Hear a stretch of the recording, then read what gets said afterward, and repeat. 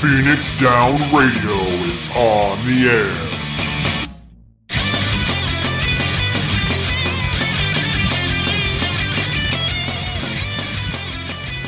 Welcome, everybody, to Phoenix Down Radio, episode 137. I am your host, Klaus Nightbringer, and joining me, we have Talus and Sarah. Woo! Woo! We survived. What's up, dudes? We're here. We're doing stuff. We're back in game. Even though I haven't really played, I think all that week. Is actually like a thing we haven't done in a while. Yeah. But we weren't in game last episode because we wanted to try something different. We didn't need to be in game. Mm-hmm. But now this week we're actually talking about Final Fantasy XIV as our main topic for once.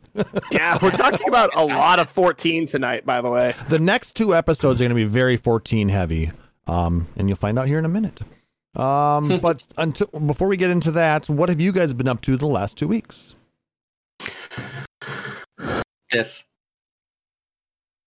Okay, so Sarah has been throwing up fish.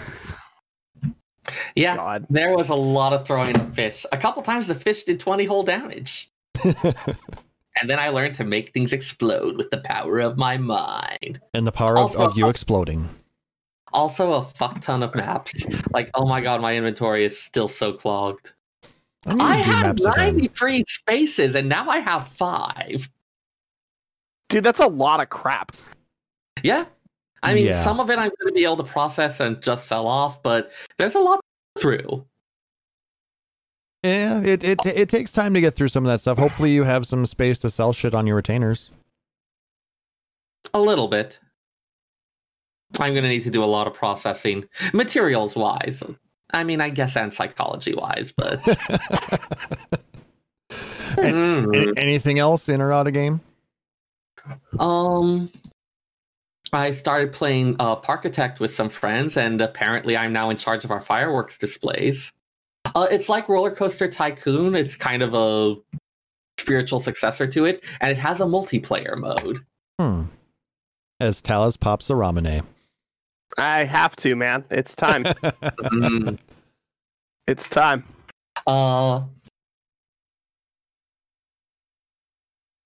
Library program started up for spring semester. Okay. So back to being busy on that. Is Homework Club back? Homework Club's back, but in a reduced format. Okay. We're trying fewer days a week, and we put some more strict restrictions on stuff just because the trying to be as open as possible to every single thing a student might want ended up eating so much employee hours in terms of the overhead to make that happen. Mm-hmm. So it's something a little more balanced. Okay. Well, that sounds fun. Hopefully it's all remote though, right? It's still all remote. Okay. We are in a tier where I do go into the library for 2 hours a week, but it's for something that absolutely cannot be done anywhere else, and they had to have specific stuff to not linger in the building if you don't absolutely need to be there for job duties. I see. That's, well, as long as you're kind of getting back into a little bit of a safe normalcy, shall we call it? Yes. Especially in the last few days, stuff feels a little more normal, and there's not the ever-present sense of dread and what the hell is going to happen next at the back of my head. Like, there's still some curiosity about what will happen next, but not in the "and how will I survive it" sense. Okay. Well, that's good. How about you, Talus? I fixed the bunch of stuff on my mom's car for her birthday last week. I have been driving a lot. We lost and gained a whole bunch of employees, so I'm kind of having to pick up weird stuff here, there, and everywhere. I've been talking with a bunch of people regarding the business I started, including Wanderer Sabaku, friend of the show, who's helping us out with some legal stuff, which is pretty cool. Thank you again, Sarah, for connecting us so that we could make that magic happen. He's good people. definitely. We are still sort of working on a final design for t-shirts and lanyards and crap, so that'll be super fun too. As far as in-game, I actually finally started playing again because there was actually stuff to do. Because I basically took most of 2020 off of 14 because there just wasn't anything to do. And now there's stuff to do. And I did it all. And now I'm like, crap, now what am I supposed to do? So I'm leveling tanks again because I have time. Well, I mean, that is one thing to do in the game is to get everything up to level cap. Up to 80. You know, at least by the time that 6.0 comes out. So. Maybe. I mean, I haven't gotten I didn't get a healer to level cap until like September of last year. So obviously it's not a huge priority in my life. That's fair. But I've gotten a few things up. I did, because I took so much time off, I came back and all of my gear was just a disaster. So shout outs to the awesome people who pentamelded freaking everything and slammed it up onto the market board for the same cost as the unmelded HQ gear. Wow. So I have HQ crafted 510 everything with pentamelds. Very cool. Very nice. 2.5 million gil, 2 million gil, somewhere in there later. And I just like, well, I don't need to go to Eden and get MacGuffins. I don't need to do extremes. I don't need to do Savage. I don't need to do the 24-man 300 times in a row. But then I just have stuff. How will you enjoy tender moments with the lesbians? Well, I mean, I'm good. I'm good. Granted, the normal Eden stuff is 510, but the other stuff is 520, is it not?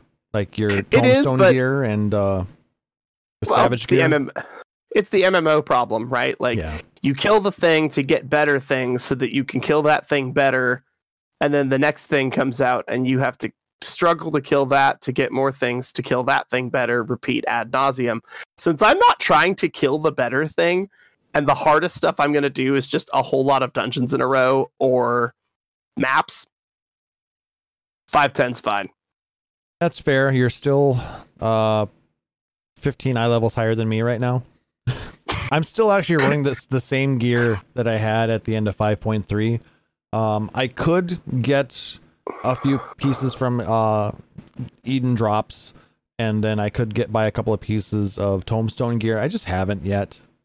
I'm running everything that I'm running. I'm way over geared for still, and it hasn't really caused me any issue with that. Though, to be honest with you, go ahead. I was capped on tomes, the expired tomes. Oh, so I bought some tome gear, but I didn't get much. Yeah, I was just gonna say I haven't been running too much, and I haven't capped on the new tomes since the first week, maybe the second week, but. I don't know. Like I said, I did the storyline. I did finish storyline. I finished Sorrow of Wirlet for this patch, and that's really it. It's right now is a time when I'm not really focused on wanting to continuously play Final Fantasy 14. I'm kind of wanting to take a break from it. So I hit that, and I did it for 6 months, and it, take a break. It's cool. It'll still be here. Exactly. It will almost always still be here. It's kind of liberating to not have to worry about, I didn't cap my tomes this week. What am I going to do? Yeah. Yeah. Monday night, I go, what am I at? Am I close to 450? Can I finish it in 2 dungeon runs? Does an expert roulette going to give me 90? Can I get it? And I'm sitting here going, or beer. The treadmill or sit on my couch and have a beer. And it's going to be just fine. Or maybe I want to play Minecraft instead. Anyways. It's fine. Which I have been playing some more Minecraft. It's been fun. I've been playing around in a single-player world. I've been playing with mods. Mods are fun. If you've never played Minecraft and you haven't played with... Or if you played Minecraft but never played with mods, they're fun. They make the game real interesting. So I've been doing that. I don't doubt it. Also found a new skin for my character, so I'm no longer actually I found the skin quite early on. No longer the normal Steve skin. I actually found a Major Hughes skin from FMA. Oh God. You got to do something, right? But I've been streaming a little bit of that about once a week here on twitch.tv/Phoenix Down Radio. So if you like Minecraft and want to see an old guy play a game, very poorly, come check it out. I had a roommate that played a lot of Minecraft. I watched them play for about an hour and a half, and I was like, have you progressed at all? And they just kind of turned at me and like, you don't really know how this game works, do you? And I was like, yeah, obviously not. I don't know if this is for me. The fact that you use the word progressed there kind of says everything. I don't want to build a thing. I want to play a game. If I wanted to build something, there's a shop outside.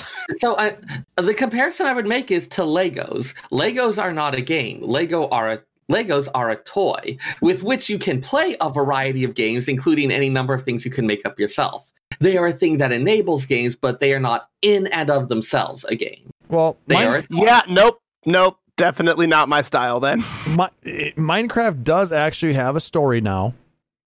And there is a way to beat the game. Sure, but that's something that they added onto like the base structure. Yeah, but I think I've defeated Minecraft in the best and most thorough way possible. By not playing the game. Never even installed it on anything I've ever owned. Hey, I think I can beat you. I got paid to play it. As a former game tester, I got paid to play it the way that I felt like playing it. Nah. Library programs. I was setting up some stuff in Minecraft, so I actually got to play Minecraft and mess around with it for the library programs. And it was on the clock. I don't know if it was get paid and play Minecraft or don't get paid and don't play Minecraft. I'm happy being broke. Sorry, man. I mean, if it was you play Minecraft in this case is defined as faff around and just figure out what you want to do with it and call it good. Like, it's still undirected play. It's like playing with Legos. Yeah, but I didn't really like Legos. We need a new co-host. Yeah, sorry, man. No, it's fine. I never got too big into Legos either. Constructs, though, I like playing with those. Do you ever play with Constructs? I've never heard of them. Anyway, so let's talk about... Sorry, man. I didn't have a childhood, remember? So let's talk about some Final Fantasy VII news.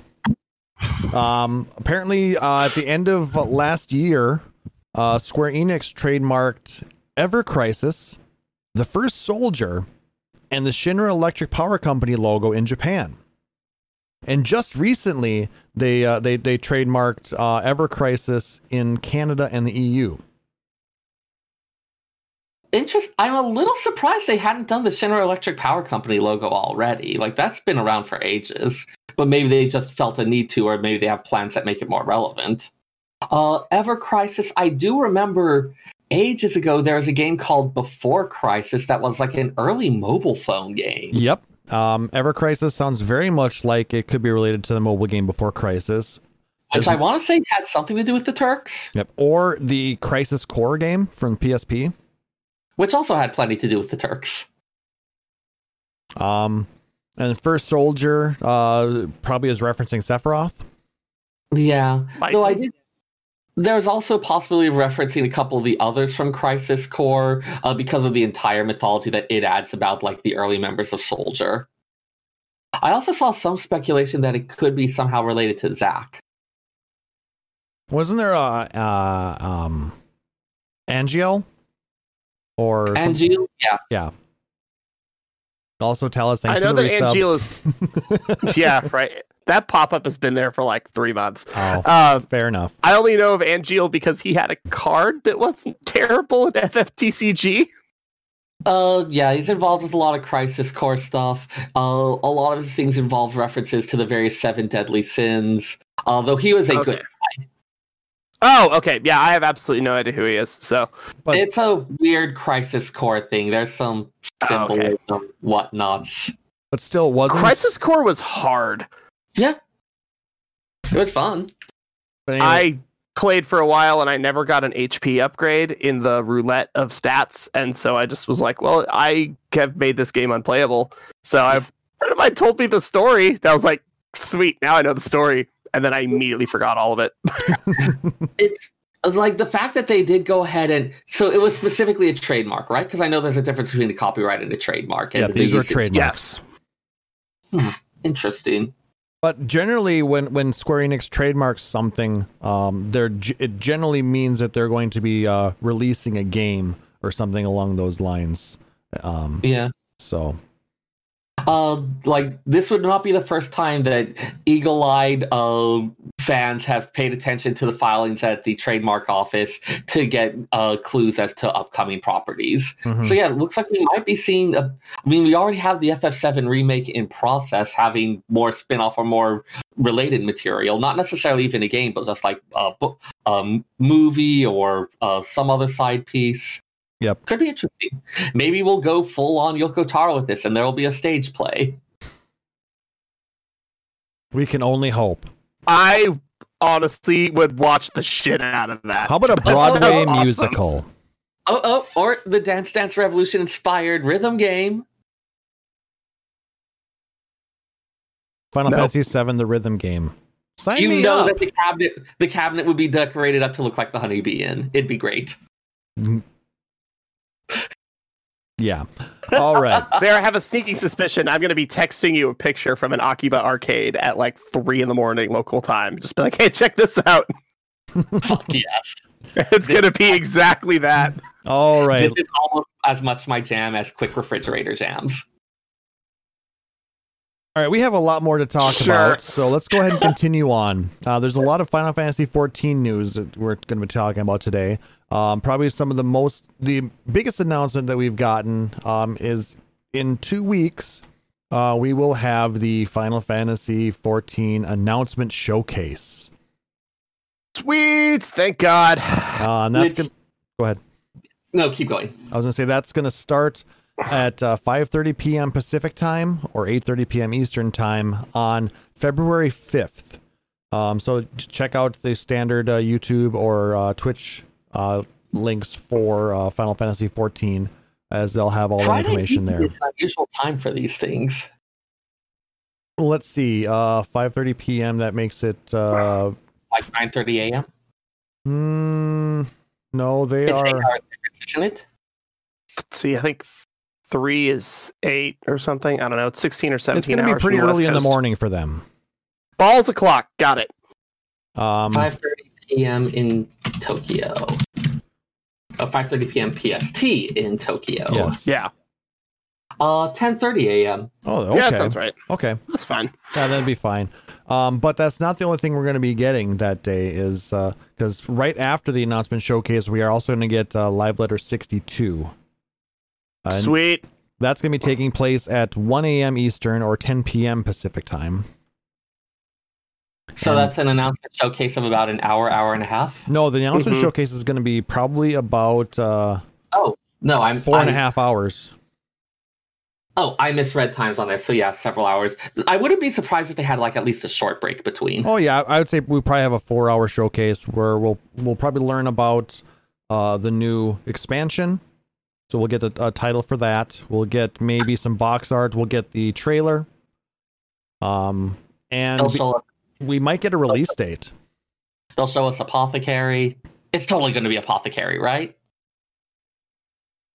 Maybe? I don't know. I'm looking forward to finding out if we get new jobs, which we probably will.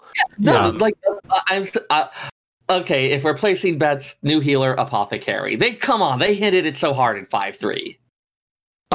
New healer. Yeah, I would either say that or chemist, depending on how they want to use the naming. Yeah, that's just a difference in naming. It's the same concept. Well, it's like, was it Flintlock and Rifleman in Tactics and Tactics Advance? Same kind of idea. Effectively the same for our purposes. Exactly. It's one of those things. It's like, are you a white mage? Yes. Do you know this spell? No. What are you talking about? Well, that's from 9 and I'm from 4 and I also... Same idea. Get the general concept down. And because we have such strong healers as is, adding a 4th healer, we might end up with the tank problem that we had with Dark Knight and Gunbreaker, where we didn't end up with more tanks. We ended up with the tanks we had now had more options. So I'm looking forward to getting a new healer and hopefully having more people try out healing, because it's getting rough in queue. So I want to see more healers. Well, they're trying to make sure that whatever job they do put in, that they feel like a different job, not just like a reskinned same thing. I mean, yeah, we don't. Otherwise, they could just call it generic healer 4. Yeah, generic healer 4, because my warrior plays different than my paladin, but my paladin plays pretty much the same as my dark knight. Yeah, like the class fantasy is absolutely important. But yeah, I mean, there's a lot of different ways that you can do damage. So, I mean, having so many different damage dealing classes, it's real easy to create a new one of those. But there's only so many ways you can heal. So, and we can, I mean, we also, it's a fantasy game, right? And like when in doubt, throw lore at it. You know, when in doubt, throw flavor at it. And it's like, okay, well, this one is calling from the natural mana of the earth, and this one is calling from the arcana out of your cards, and this one is actually a secondary fairy that only some people are able to get. Okay, at the end of the day, it's still little heal, mid heal, big heal, barrier, shieldy thing, get up. Like it's all the same stuff. It's just called something a little different. They do play differently, though. Very much so. Astro plays very differently than Scholar, and which that's why it's the last one for me to level, you know, because I'm still trying to get my head around it. Honestly, old Scholar or old Astro was good, but required a reasonable degree of skill to use correctly and well. Kind of the remade one was a lot easier, and then this one where they're just like, there's only 3 types of cards. Now it's not as interesting, but easy to pick up. Fine. Though. A lot easier to pick up, and that's what they were going for. But definitely, if you play the level like 35 through 55 class quests, it's not a good time because you just don't have it. So bets on the second job we get. My guess would be another ranged physical DPS. We only have 3. Already. We only have 3. Everything else has like 4 or 5. So we've got 3 magic range DPS, 3 physical range DPS, 4 melee DPS, 4 tanks, and then 3 healers. So maybe another caster? Geomancer? Well, wasn't Astro based off of that or something? No. Or which one was based off Geo? Nobody. No, there Not was in this game. What am I thinking then? You might be thinking of 11. No. There's references to geomancy in 14. Oh, there are. And I want to say it's related to wasn't it Astros? No, you're right. It was Astro, and then there was like a little hint in the Machinist storyline as well. But not as much as the straight up, you are standing on X, therefore when you channel mana, it does this. Yeah. Like a traditional Geo does. But a Geomancer does a different thing in a turn-based Final Fantasy versus something like Tactics, where Tactics you can move around on water, dirt, grass, tree, whatever. And then the battlefield has entirely different selections of. Yeah, you run out onto a battlefield, there's 4 of you on one side of the screen, 5 of them on the other, and you're like, cool, I can cast. Nothing helpful. I guess I have a sword. Like, it just kind of sucks sometimes. So in this, that's not really an option. And I don't see them adding a mechanic of where you're standing in the world via coordinates determines your spell. That would just be an absolute hassle in an online style. Yeah, that would be terrible. I mean, because realistically, that just wouldn't work. We'd have to come up with some other way. I mean, we made Blue Mage work. We made Red Mage work. We can make Geomancer work, but the other thing would be if you do add this for like the terrain or other stuff affects it, you now need to go back to all of the old content that they could potentially be in and now suss out, okay, do we need to add this quality to all the various terrain? Do we need to now add this new thing? Do we need to redo all the dungeons to account for this? They would have to redo all of the dungeons for sure. That would suck because you hit a leveling roulette with it, which people will, and then all of a sudden you're in Sastasha. And you're like, okay, oh god, trials would be a hassle. Can you imagine going into Cutter's Cry and just being like, I guess I'm throwing sand at you? Like, what options do you have? I don't know how Geomancer would work. My kind of sidearm pitch for it is honestly just the fact that it's a really fun and unique class. It's weird. The spell list is wild. I would love to see how they do it. Lore-wise, they've already been hinting about Geomancer as like in a different type of thing where it's not just the what terrain you're standing on, but invoking these various elemental spirits in a way that's different from Conjurer. So like they might take it in a different direction if they have the lore-based support for that. We also have Summoner, which we know, you bring out your pet, whatever.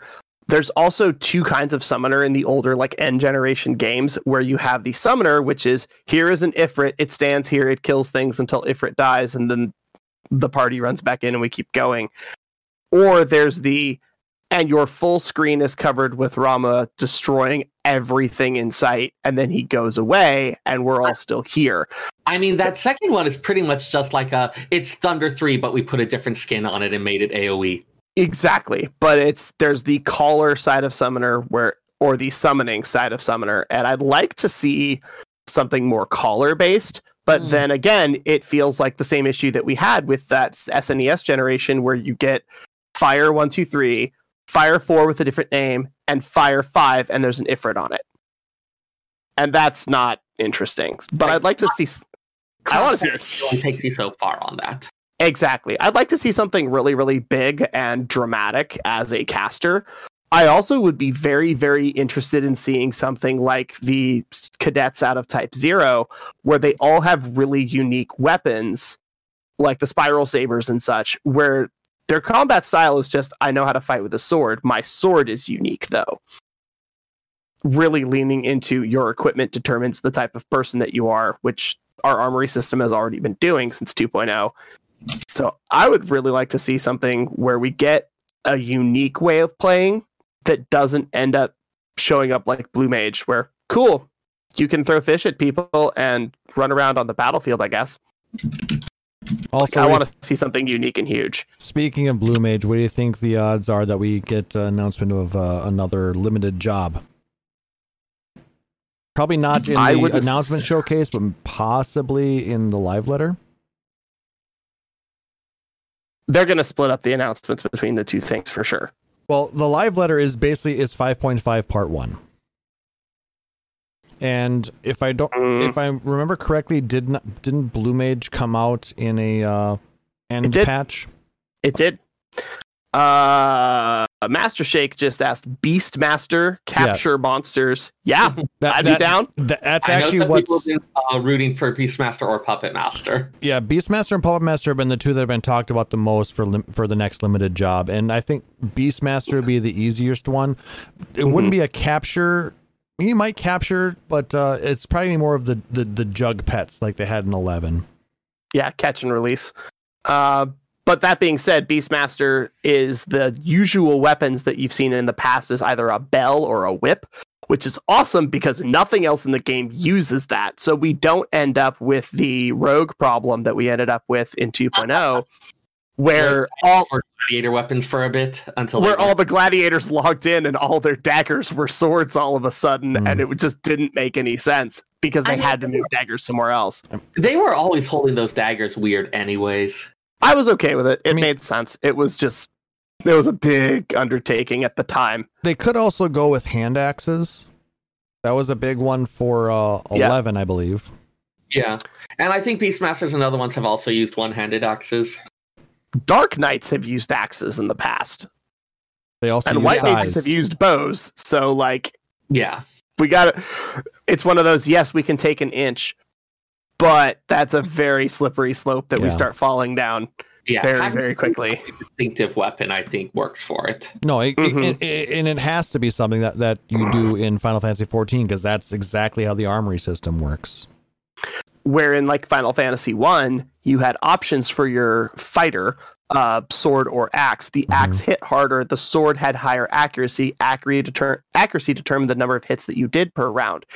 So if you wanted to hit for 5 damage once or 7 damage once, well, you want to hit for 7. Well, if I'm hitting for 5 damage twice or 9 damage once, Now all of a sudden the sword is better, and you had to figure out where those breaking points were in your leveling. Yep. So this is one of those situations where the armory system is a blessing and a curse. So yeah, there's a lot of stuff to look forward to, and we're going to talk all about that in the next episode. Woo! All Once we right. got Some other interesting little bit of Final Fantasy 14 news that I happened to find. Apparently there's going to be a collaborative manga with the manga Saki.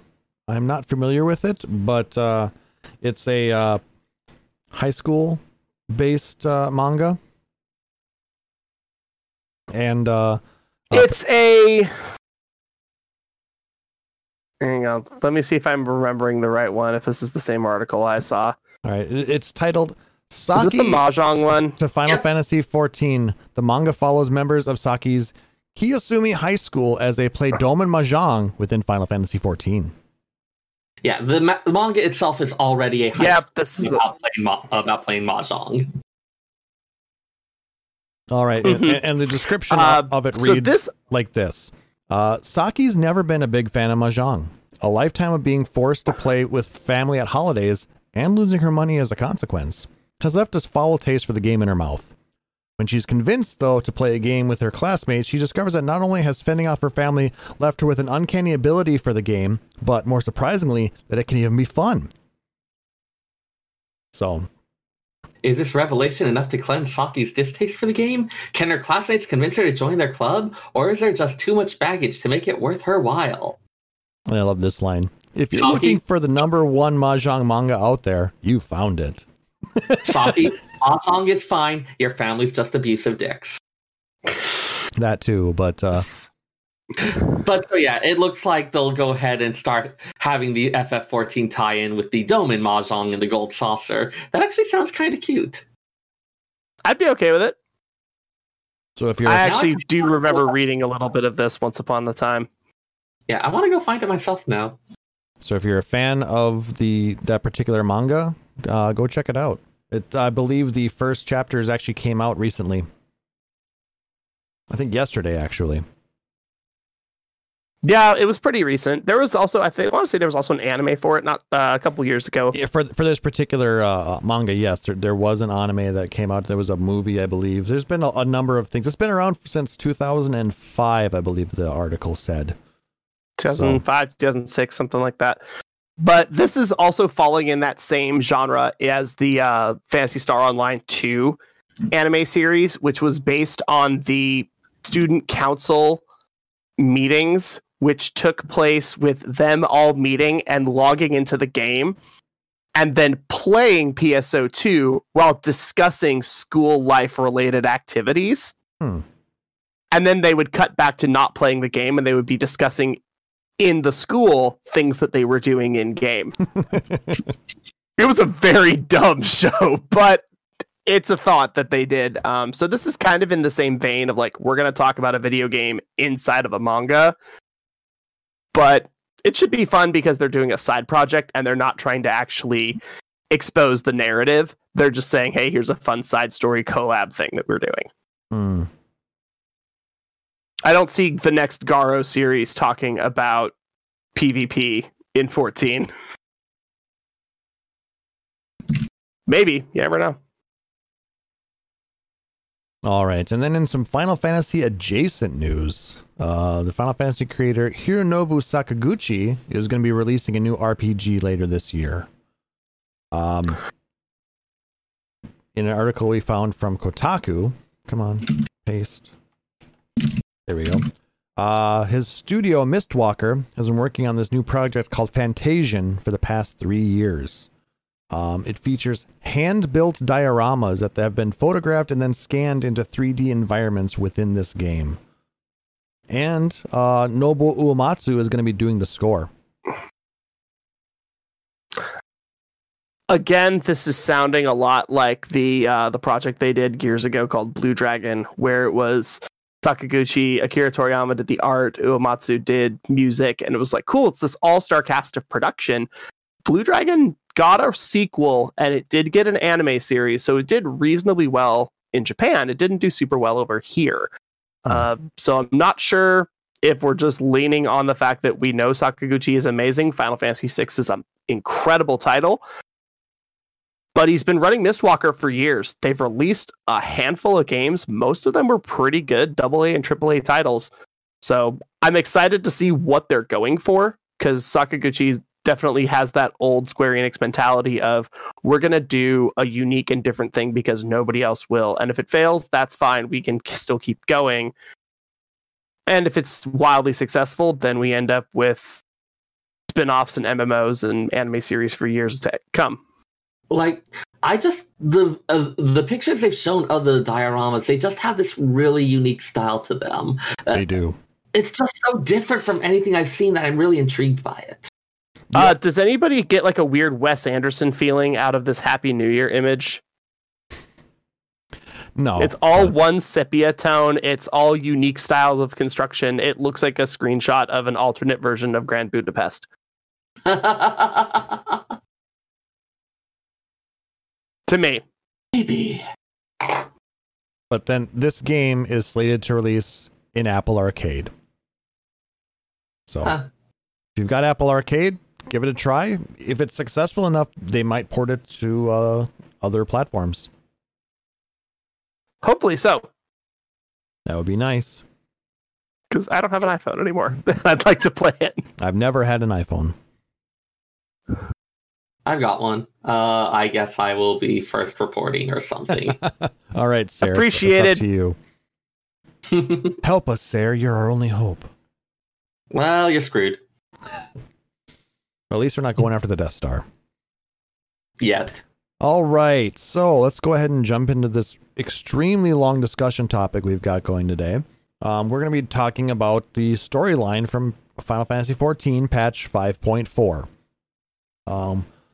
We're going to start with the main scenario, and then we're going to see if we have time to jump into Eden and the Sorrow of Werlet. So, yeah, this wasn't just before it gets started. I want to say, like, this one was interesting in a lot of ways. There were a lot of loose ends being either tied up or just addressed and integrated into things. At the same time, there wasn't specifically a lot that kind of happened. Like, there were things that happened, but in terms of like major moving the stuff forward, this one felt a lot more like table setting. We got because next one's going to be the 5.5 patch. That's probably going to be the last big one before 6.0. Not quite. We do have a 4.5 edition that's going to be coming.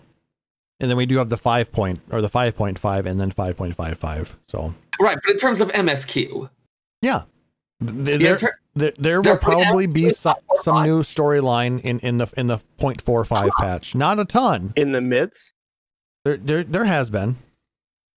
Yeah, I'm going to go ahead and check the previous ones. You may be right on that. I am no longer sure. It's been long enough. I know the 5.5 is a lot of times there's an addition to it. Yeah. But like with Stormblood, when we were coming into Shadowbringers, you had the Scions starting to fall into their strange comas, things like that. In 3.5, I think it was, you had we had Omega and Shinryu. We had Baelsar's Wall with the provoking of our conflict with the Empire at Alamigo. Like, those are the ones where it's like, okay, this is the spark of the thing that's going to take us into that. The patch before was kind of a, hey, we're setting up the pieces. We're not having that being happen, but we're putting the stuff into place so it can start happening. And that kind of feels a little like what was going on in this patch. 2.5 was what? Crystal Braves? Crystal Braves, 2.4. I mean, 2.4 was Crystal Braves, and then 2.5 was the poisoning. Right, the Crystal Braves coming to fruition, such as it is. So yeah, this one felt the same in that it's not the big event that's the catalyst that's going to take us into 6.0. It's kind of the table setting, getting the pieces in place so that they can go through that little kind of prologue overture. Which, again, like, there was still a lot of stuff that I appreciated and things that were like, oh, hey, I'm really happy about that. But it didn't quite have a lot of the big momentous things. And that's kind of okay. You need those table settings episodes to actually get your pieces set up. You've got your bottle episodes or your bridge episodes. That's fine. This was just one more of that kind of thing. I mean, it wasn't filler. There was a lot of good stuff that happened. No.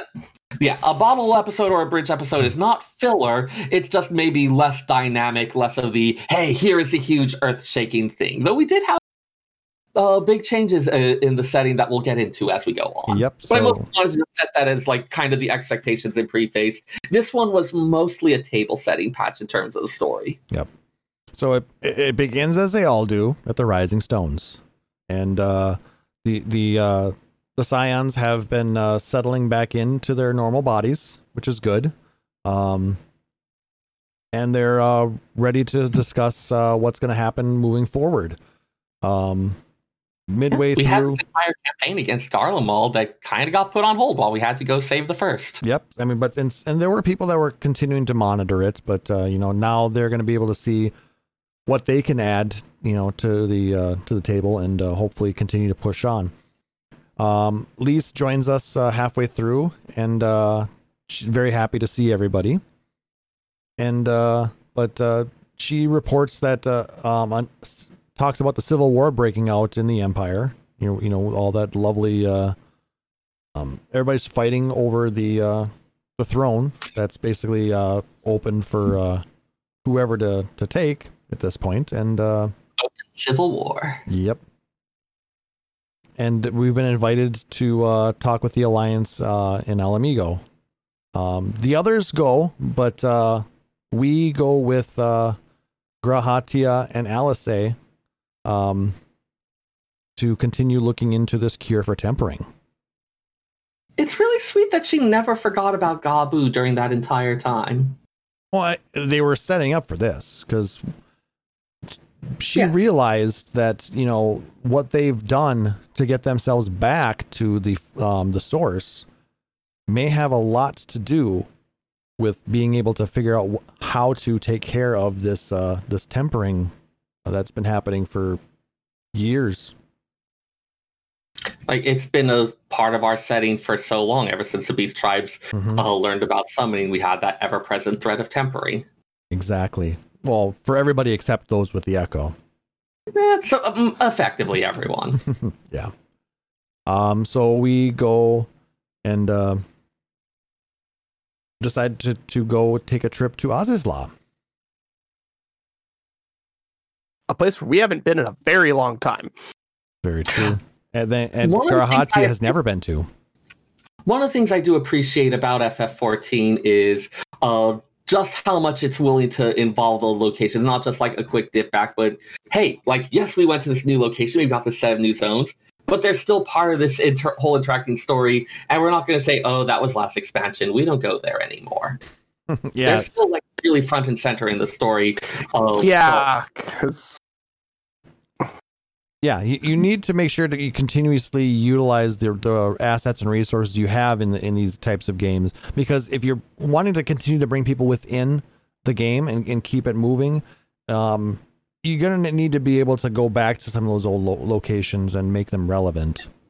And it just kind of feels more like an actual world if it's not instead of just like okay, here's a discrete chunk, here's another discrete chunk, this is the new chunk, and we're kind of ignoring those. And instead it's more like, okay, here's an actual world with all the stuff going back and forth. Like, it's all well integrated. I think the best part about this introductory quest to the storyline was the fact that Tataru gets to take us on her pink airship. That she built herself. Yep. The woman after my own heart. Do you know how much time I have spent in my company workshop? I have assembled multiple submersibles solo, thank you. Oh, buddy. That's... Hey. There's so many other things to do in this game. We're adjusting my medication. It's fine.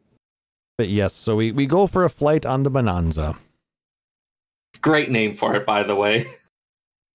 Tataru, always looking for that big score. Yep. So we make it to Azizla, and we head to the information terminal that can hopefully help us unlock the secrets behind primal tempering.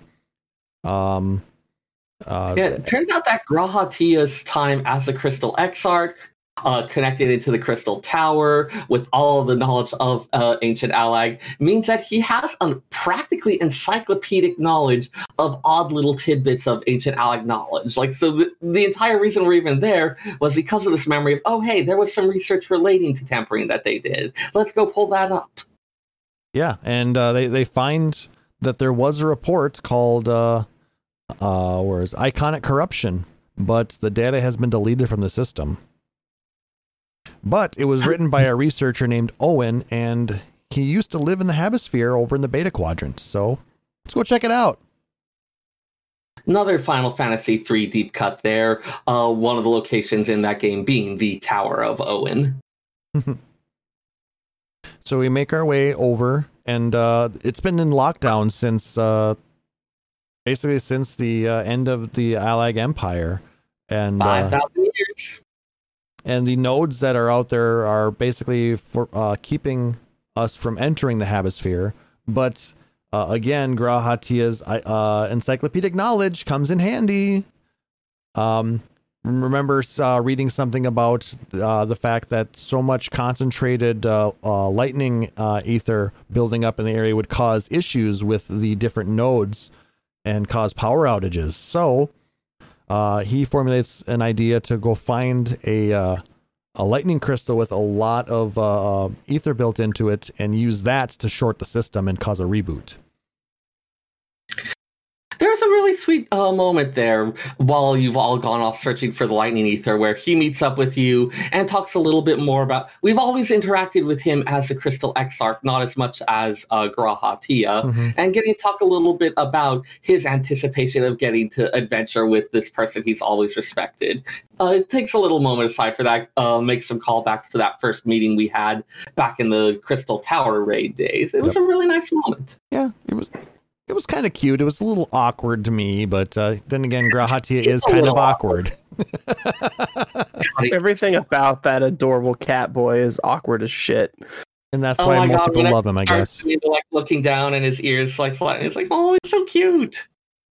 And then so we short circuit the system, get it to reboot, and Grahatia is able to go in there and retrieve the node from Owen's room. It's password protected.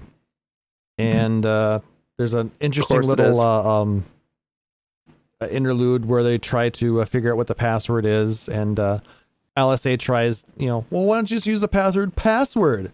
And then the node kind of gives her the whole... The amount of times I have seen people who should know better using something like that as their password, I seriously expected that was about to work. And I thought it was going to be a subtle snipe at people who've had to deal with that. And then it escalated. I thought that their response to that, as an IT person, was spot on. Know your place, handmaiden. How many times have you wanted to say something like that to a... Oh my god. It was beautiful. I loved it. Like I said, as an IT guy, thank you, SE. Not gonna lie, I was half sure that Alisei was about to start blasting that thing. Yeah, but we kept her from blasting it, and we brought it back to the stones. What we had happen after that was quite interesting. They end up deciding to utilize Magitech to basically hack the Gibson. And Sid brings in just an absolute shit ton of Magitech computers and other hardware to try and brute force into the this node. And like supercomputer right there. And they almost blew everything up.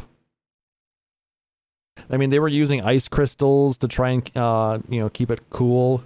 They didn't have liquid nitrogen, so you got to do something to super cool. What was that Hosoda movie, Summer Wars, where they put the computers in one of the rooms of the house and then just put ice blocks around it with fans? Same idea. Yeah. Same idea. Yeah. Well, I mean, it's kind of a nod to using cryogenic cooling in a lot of the supercomputers that we have now, so to get superconducting things to work. But the password, I believe, ended up being freedom. Yes. Which also ended up being another deep cut reference type thing. So that was a nice touch. So we were able to find Owen's his research paper. Talks about, everything that they'd learned regarding iconic corruption, how it the influence of the each of the different icons would cause not only changes in their attitudes, but with given enough exposure to their ether, it would actually cause physical changes. And we have actually seen some amount of this before. You might remember the poor captain in Sastasha Heart who's been mutated by repeated exposure to Leviathan's ether.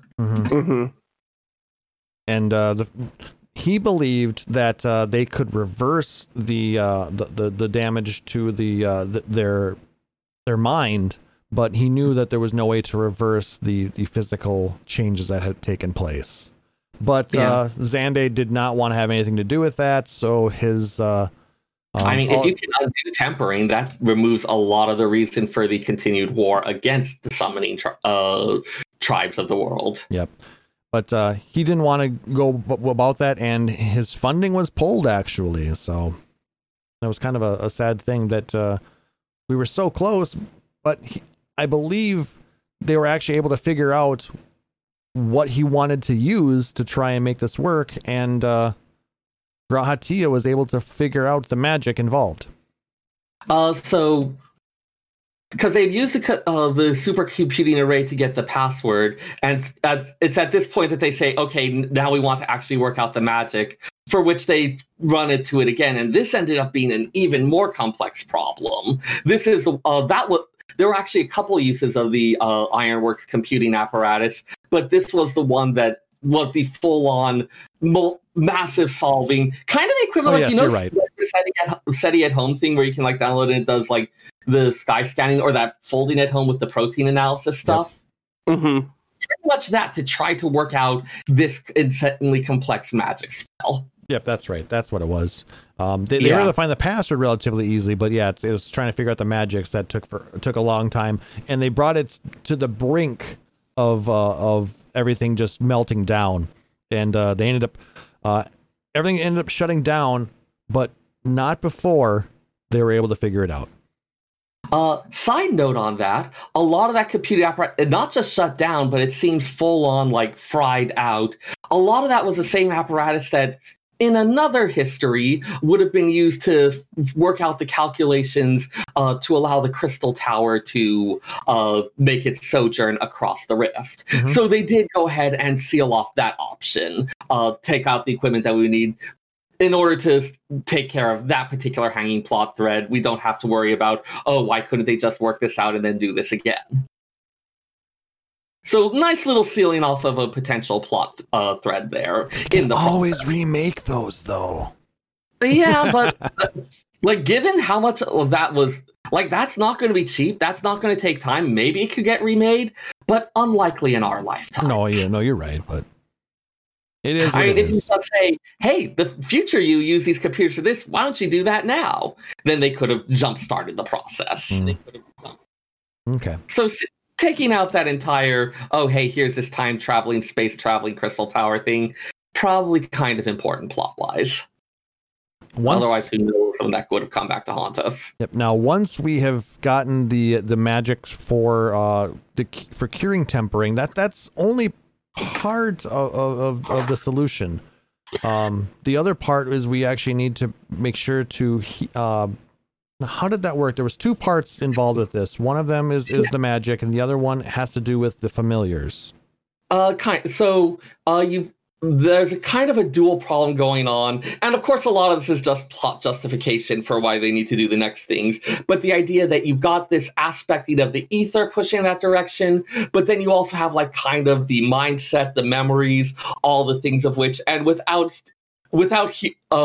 healing one without the other doesn't actually cure the tempering, because the other one just kind of like each one supports the other, so if you just cure one, the other kind of brings it back. You need to somehow address both problems simultaneously, the incorrectly aspected ether and the kind of memories and mindset and mental constructs that are driving them this way.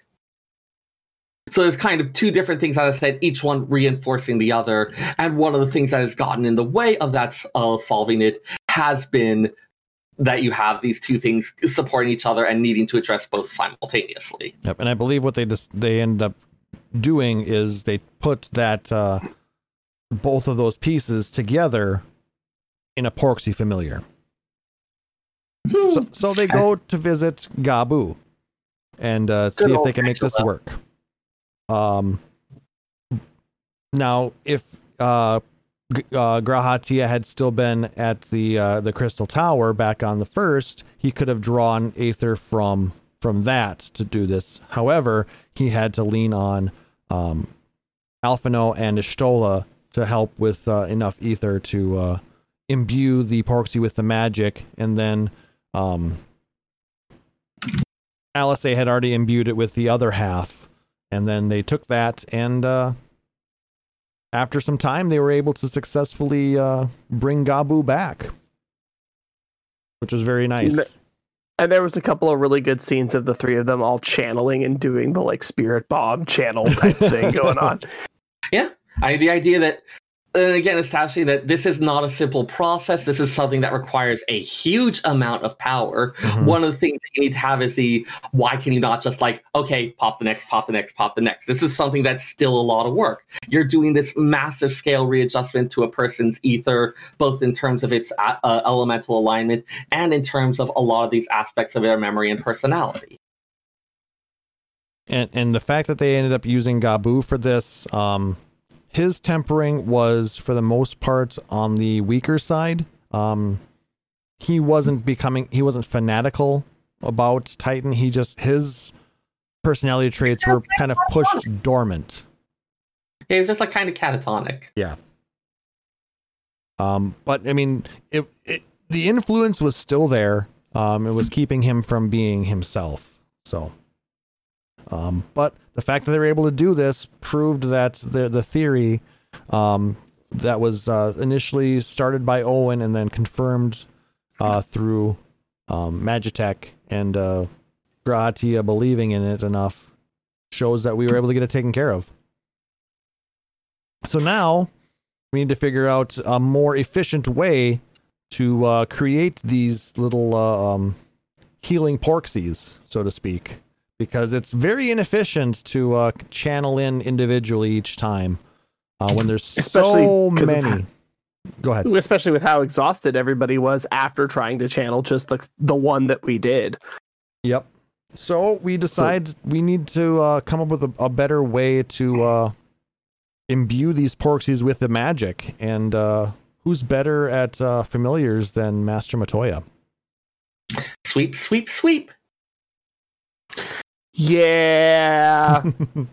I love Matoya. She's an absolutely awful individual, and I love her so much. I mean, that snark, that beautiful snark. And she puts up with none of her former students' bullshit at all. And it's magical. So we go talk with Matoya, and we get a nice little snarky exchange between Matoya and Ishtola, especially when Alphino decides to spill the beans about using her name. Oh my god, and everybody but him was like about ready to just like, dude, are you for real right now? And Ishtola's like, shit, I wasn't gonna tell her. And he's like, what'd I do? And you can tell that everybody wants to just smack him in the head as hard as humanly possible. Don't use someone else's name when you're on an alternate isekai world, by the way. It doesn't go well. Well, and the assumption that, Matoya will definitely see that as like a compliment and a mark of respect and not be at all worried about her grandchild. Yeah. Or not even necessarily care that much, but just unable to resist the chance to take Y'shtola to task for literally anything. Yeah. All right. So we then unlock the new dungeon for the patch, and I love it. It's so good. I absolutely love it. It's one of my favorite dungeons. The music is just so on point. The version of Matoya's cave theme that we get in there is just so lovely. The remix. Yeah. And then it loops and it has all of the chord progressions through it, but it doesn't necessarily just like, oh, we're just listening to a remix of an NES track. No, we're not. We're going through and we're hearing, hey, this is Matoya's theme, but we've already done the Anti-Tower. We've already been in her cave. We've already heard this theme in a couple different spots. this is a new way of utilizing it, showing we're not in this dungeon to...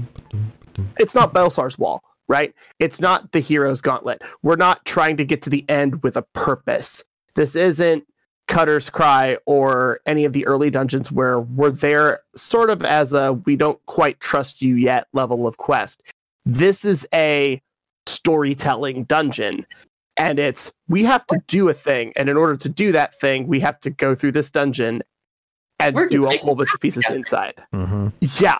We get to go have a party together and we get to talk to the frogs and we get to turn on all these aspected crystals. And by the way, you're going to get lava thrown at you. Good luck. It's like the AORC equivalent of a sip and paint. I hate so much how accurate that is. Also, I need to throw in about the music. Someone made the comparison, and I can't unhear it now. It is Matoya's Cave if it were a Banjo-Kazooie level. You know, Sarah, I'm a little bit upset with you. Just a little bit. Uncomfortable truths. That's what I deal in. I need the Kazooie sound effect at the end of every time we go through a portal to finish one of the pieces. But Aurori says, love it. I also had somebody in a run like 2 days ago that before we got to the final piece where we got the cauldron activated, they just hit return and bounced all the way to the front. Didn't walk up with us. So like, the three of us did the rest of them, and they were already waiting at the final boss line. yeah, that's actually become the new thing. It saves like 20 seconds. It does, but it's if you don't know why people are doing it and you're the one that doesn't, it's not great. Thankfully, it was only that one guy that did it, so the other three of us just ran through normally. Yeah, I mean, it's nice that it continues on. I mean, there's nothing that you really need to do at the end except go through the portal. So no. And you just have to go past that one threshold so that the flag hits and it activates. And after that, yeah, you're good to go. Exactly. But yeah, I also there was one tiny little touch that I just really loved. I don't know if there's a good way for you to put a picture or a screenshot on the stream just for a moment. Well, unless I have it. I'm going to go ahead and throw it in the host channel. Anyway. Yeah, we'll skip that for now, but it's cute. You can copy paste it into the Twitch chat if you want. Sure. So yeah, this is clearly a place used by Matoya, and of course that means it's also going to be used by her students. And so there was one tiny little touch that I just really loved. I'll go ahead and throw the link into the Twitch chat for you all. There we go. It is cute. I will say that. So much longer than it needed to. But yes, it's a very well-made dungeon. I'm still sad that we're only at one per patch now, but I'm also glad that the ones that we're getting is stuff like this, where they are fun and unique and interesting and well-built, as opposed to 3 versions of mini-boss, 5 mobs between each one, run until you hit a wall. Because that gets old after about 5. Yeah, and we have like 30 of those. I think the bosses were, or the sub bosses were well done. Especially like the little the Nixie, the second mini boss. Oh, it took me a frustrating long time to figure out the mechanic for the DPS check bit of like actually getting tossed up onto the cloud. Oh, that took me just one try, fortunately, but yeah, it was a little embarrassing. The Mudman one took me a couple of tries to get the mud balls to go through properly. When they spawned when Mudmen spawned in there, I thought you had to hit them with the ball to knock them out. Nope. Oh, yeah, that's bad, bro. That one was first try for me, so I do kind of appreciate that both of us struggled, but with different bits. And then the Mother Porksy fight was also very good. That one was really good just because you had to move around a lot, because you had to pay attention, because if you screwed up, there was ways to get out of it. You could make a couple of mistakes in the fight. Like the suction thing is the thing I'm thinking of the most, where you're trying to dodge all the AoEs that are showing up randomly. Yeah, you can. But there's enough. You can mess up a handful of times, and it's not that bad. Don't get hit, but you can slide forward to get rid if you're in too many AoEs at once. You can move forward closer, but then you can't run back towards the wall. Yep. You have a certain horizontal motion that you can do. It's fun. It had a certain whimsicality to it, which we saw that we talked about that for the rest of the dungeon. But I was really happy that that last one just felt like whimsical and chaotic, and everyone's just kind of throwing it together. And is it in the kiln long enough? Have we got it working? Oh God, what's happening now? Like those other dungeons that we mentioned, those big story ones, it was this big tool. Just we're fighting for our lives. We're fighting to prevent this terrible thing from happening. And this is just like, oh God, we've set a fire in the workshop. What are we doing now? But we also get to we're taking something serious, right? We're taking wait, I've recognized that armor. Why is she here? I thought we killed her and then we just move on like nothing happened. We take these big, super huge, dense pieces of storyline and narrative and fighting, and we're taking that mechanic at its core level, taking it out and saying, let's do a dumb, stupid thing with a flying pig. And it's so much fun to not go into a dungeon. Yeah, sure, you can wipe, you can mess up, you can kill your tank, whatever. It's still a dungeon, it's still a video game, but there is a certain, again, whimsy and whimsicality of just, who cares? We're doing a dumb thing today, and it's fine. It's a dungeon. We're going to be out of here in 22 minutes. We're going to get a bunch of gear we're never going to use, and it'll be fun. Let's do it. It's a good time. Once we beat the Mother Porksy, and basically we beat her into submission, so to speak, Alisei is able to imbue her magics to it, and Grahati is able to put the anti-tempering magic in it. So that way, we just need to create. It will now create more minions, more familiars that are ready to go. We just need to imbue them with additional ether to do their job. That was kind of one of the big things. Like, okay, we've got this great method. I mean, to rip from the headlines, it's really great that you discovered the vaccine for this horrible disease. Now, how do you make enough for everyone? Yep, you could just have Alisei and Grahati running around with one Porksy to cover the entire realm's tempering needs. And doing the imbuing every single time they need to. Whereas this way, they're already primed. They just need the fuel, the energy to be able to do the untempering. Yeah, and it's great. We get 3 new Porksies, and to start with, supply lines, bitches, logistics. Yep. So we take our good news back to Limsa, and we get an audience with the Admiral, and she's just oh yes, this is fun, ecstatic that we've been able to take care of this. But and she wants to now make sure that they can restore peaceful negotiations with the Beastmen. However, a number of the other pirate captains are not in agreement. Namely, the Bloody Executioners and their new leader, Sicard. A temporary interim leader. Yeah, I mean, he's got designs on it. Mm-hmm. Well, he was always the captain's right hand man, but since the captain took ill, somebody had to take over the reins. Yeah, and it's hard not to have sat in that position for so long, to be the one in charge and not to start bringing a little bit of your own agenda to the table. Yep. But anyway, the Executioners have been making Gil hand over fist, yet none of the other captains really know how. Yeah, I mean, after the was it the Galadian Accord? I think the main way that the various pirate crews made their living was to become privateers, only attacking Garlean ships. Yep, exactly. And with the ongoing civil war, there's a lot fewer of those out on the water. Things are kind of concentrated a bit closer to home, so everyone else has been having to tighten their belt, start expanding into other things. With the Executioners, they're still making the privateering business work. Or are they? Yeah. So we go talk with the other pirate captains, Carvalane and the lady from the Sanguine Sirens. Roswen. There you go. God, she's so thirsty for him. And he's so oblivious. Yeah. It's unclear whether he's oblivious or just being like, you know what, if she can't come out and say it, I'm not going to make it easy for her. No, it's oblivious. Yeah, probably. It's oblivious. It feels like it dances on that line. The Sanguine Sirens have been fending off Beastmen attacks to the on the ships bringing in produce, so they get first pick of stuff on that. So that's been keeping them happy.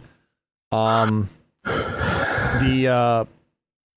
Carvelane's group has no idea why the executioners are doing so well, but they've been working in the spice trade anyway, so they've got their support there, though it's not as lucrative. Yep, they're doing what they need to do. But Alphino noticed something very interesting. At the same time that they started making all the money, the executioners, the crystal prices in Limsa plummeted. So, I'm a little bit curious. There's no clear reason that those should be connected. So he's been he had Hoary Boulder go out and take a look at the different beast tribes to see what's going on there. And even though the everything, what's the word I want here? So Limsa Lominsa did have, like, the kind of formal government of Limsa Lominsa had a very clear treaty with the kobolds and with the Sahagins about, like, non-aggression, respecting space, all of that. Yeah, that didn't last very long, unfortunately. So tensions have been rising. That's what I was looking for. The tensions have been rising between the Beastmen, but even so, there have been no primal summonings. What do they need for primal summonings? Crystals. A shit ton of crystals. So if they don't have the crystals, have they been stolen from, are they been stealing crystals from the Beastmen? Yeah. So we go and Alphino sets up a meeting with one of the with the vendor to try and figure out where these crystals are coming from. Grahatia brings up a great point. He's recognizable. Grahatia is not recognizable and insists that he take over. And he almost blows it because he's just so damn awkward. Oh, but he's trying so hard. He is freshman speech class day one levels of awkward, and it's super bad. If it wasn't for that staff on his back with a giant crystal, it would have all fallen apart. So thank you, Tataru, for making that staff. Oh, God. So again, Tataru is saving our butts. Mm-hmm. So the news story is Grahatia is a weaponsmith that focuses on crystal weapons and needs a lot of crystals for a giant order that he's been given. And he's willing to pay whatever price as long as the quality's good. So, it takes him to the caves north of Limsa, and we follow behind. We think we're being sneaky, and yeah, they basically all but say they've been stealing these crystals from the kobolds. And just as we are, hear that saying, we are basically, we're not the only ones being sneaky. Sicard sneaks up behind us and says, "Hey, what are you doing here? Gig's up." And we're not that good at being subtle. Well, Alphino's not that good at being subtle, and not like Grahatia is much better. No, but basically, the jig is up. Sicard recognizes us and Alphino immediately and is like, what are you doing here? Like, well, we just want to know why how you're getting all your money. We figured it out now, and this is why you don't support the peace talks. So basically, we just basically end up then trying to set up a meeting between Sicard and the Admiral so they can just talk it out. See if they can come to some sort of compromise or agreement. And he's like, oh yeah, we'll do that. We'll even provide the place, just come join us on the Astalicia. And, the Admiral's fine with that. So we take that news back and the Admiral's like, yeah, I'll be there. So we go to their boat and basically it all comes down to they're scared. Pirating is all they know and they don't want to change. They're making money. And that's what they want. They just want to keep making money. What are we if we aren't pirates? I mean, you can imagine, God, there are so many parallels to a lot of real world issues in this one. That just kept leaping out at me. The idea of you have this community that knows this old way of life, that knows this old industry that is in its own way dying. But the idea of retraining, changing to this entire thing, it feels out of reach. It feels impossible. And so instead looking to preserve that way of life at all costs, even if it starts having this negative impact on other communities. Side note, we've already explored a little bit the idea of okay, what does the moniker Beast Tribe even mean? We've done that a bit with the Beast Tribe quest, especially on the first one. We start seeing even the Lalafels are a Beast Tribe there. About time to recognize that. So this seemed like a kind of natural extension of exploring that idea. What exactly is the meaningful difference? Is there a meaningful difference in what we call a beast tribe? And they didn't justifying this treatment, this pretty much coming in, stealing all this stuff by saying, oh, well, it's they're not people, it's a beast tribe. It's fine if we take their stuff. No one cares. And I mean, to a certain degree, no one did. The beast tribes weren't going to go to Lim Salimans and say, hey, some of your people are stealing this. Nope, they're just going to fight back. Yeah, because what are we gonna do? The kobolds come in and say, hey, people are stealing our whatevers, and you'd be like, okay, we gave you a section to blow up a bunch of stuff because that's all you guys want to do. You are the 687th Legion or whatever. You're not super helpful. Why do we care about you? And then they're like, but if you don't care about us, then why did you give us an opportunity to try to change? Why did you give us land to play on? Why did you say this area can be for the Sahagin? It's okay. Why did we do that if we actively didn't care? Do you even believe it starts spiraling out of control very quickly? Do you even believe that this is a separate thing, or that's okay, they probably know about it and they don't care because we know what they think of us? Well, and you have to prove that we don't feel that way. And how do you do that? Yeah, that's not an easy answer. We've been setting up the pieces for a lot of these questions, and so seeing it brought clearly to the fore and examined in this really direct way, especially because, again, you can get a lot of fun parallels to real-world issues on that, was a really interesting and I felt satisfying. That's one of the things I love so much about the story, taking it and turning it into this really thoughtful thing. Yeah, I really liked how Merlwib said that, piracy is how we survived getting here. But since we have been helping our neighbors and doing trade and commerce, we've been more successful and more profitable and more, we've been doing better with that than we ever did with piracy.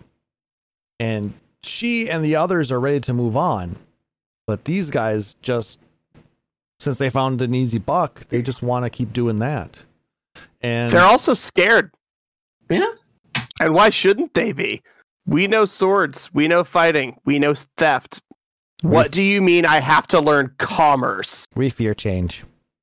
Yeah, they fear change. And that's what which comes is out not an unreasonable thing. It's not an unreasonable thing to fear. No. It's not at all. It becomes crippling, but in and of itself, that's not unreasonable. But basically, it all comes down to he challenges Merlwib to a duel, and she accepts.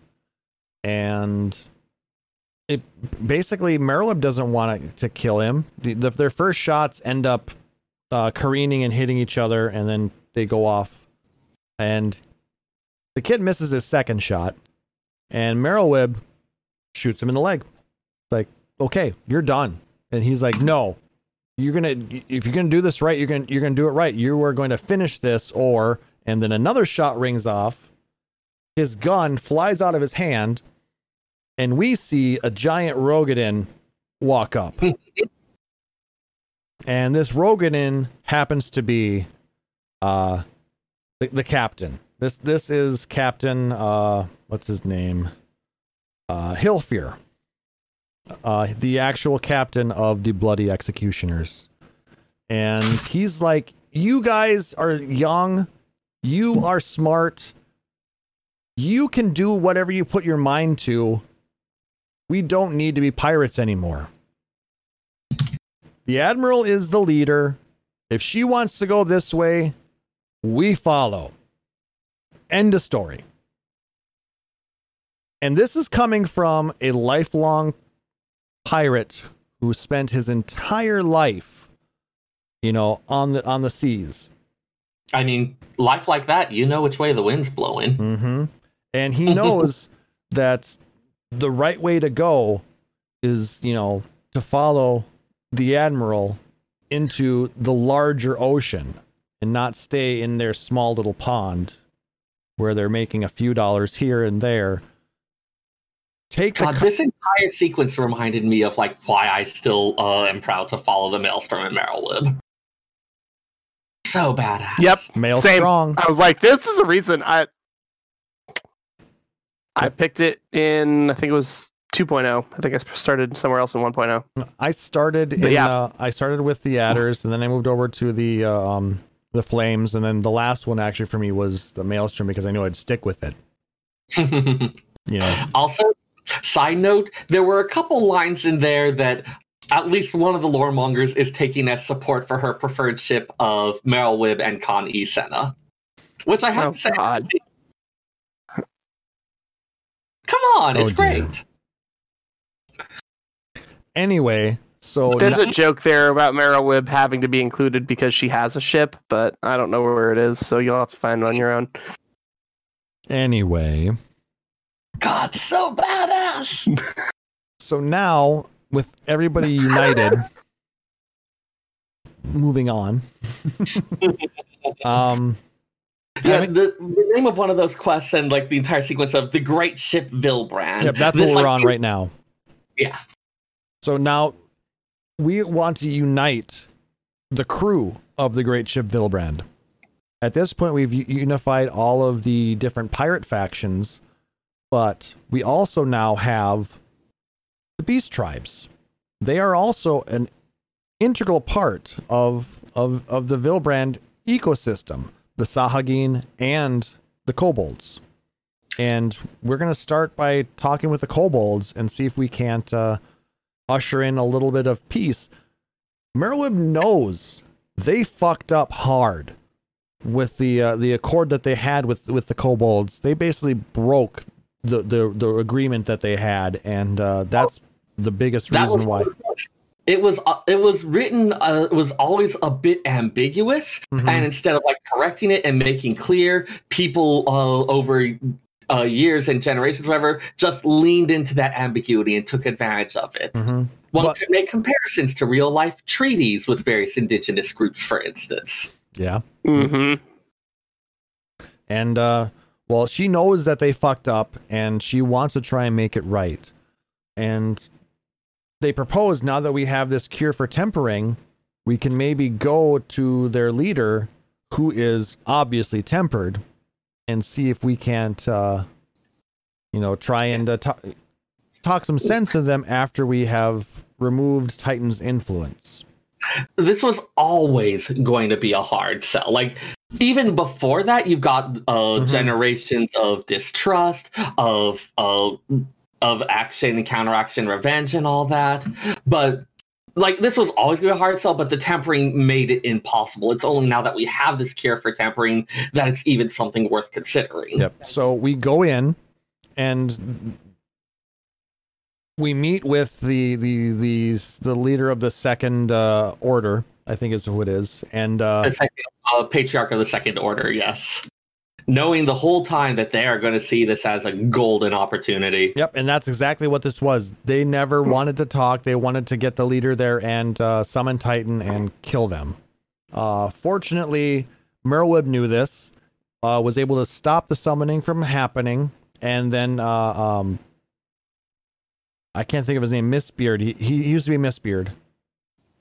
God, I can never pronounce his name properly. It's Admiral. I still just remember him as Miss Beard. Commander Einzar Slafferson. Slafferson. There we go.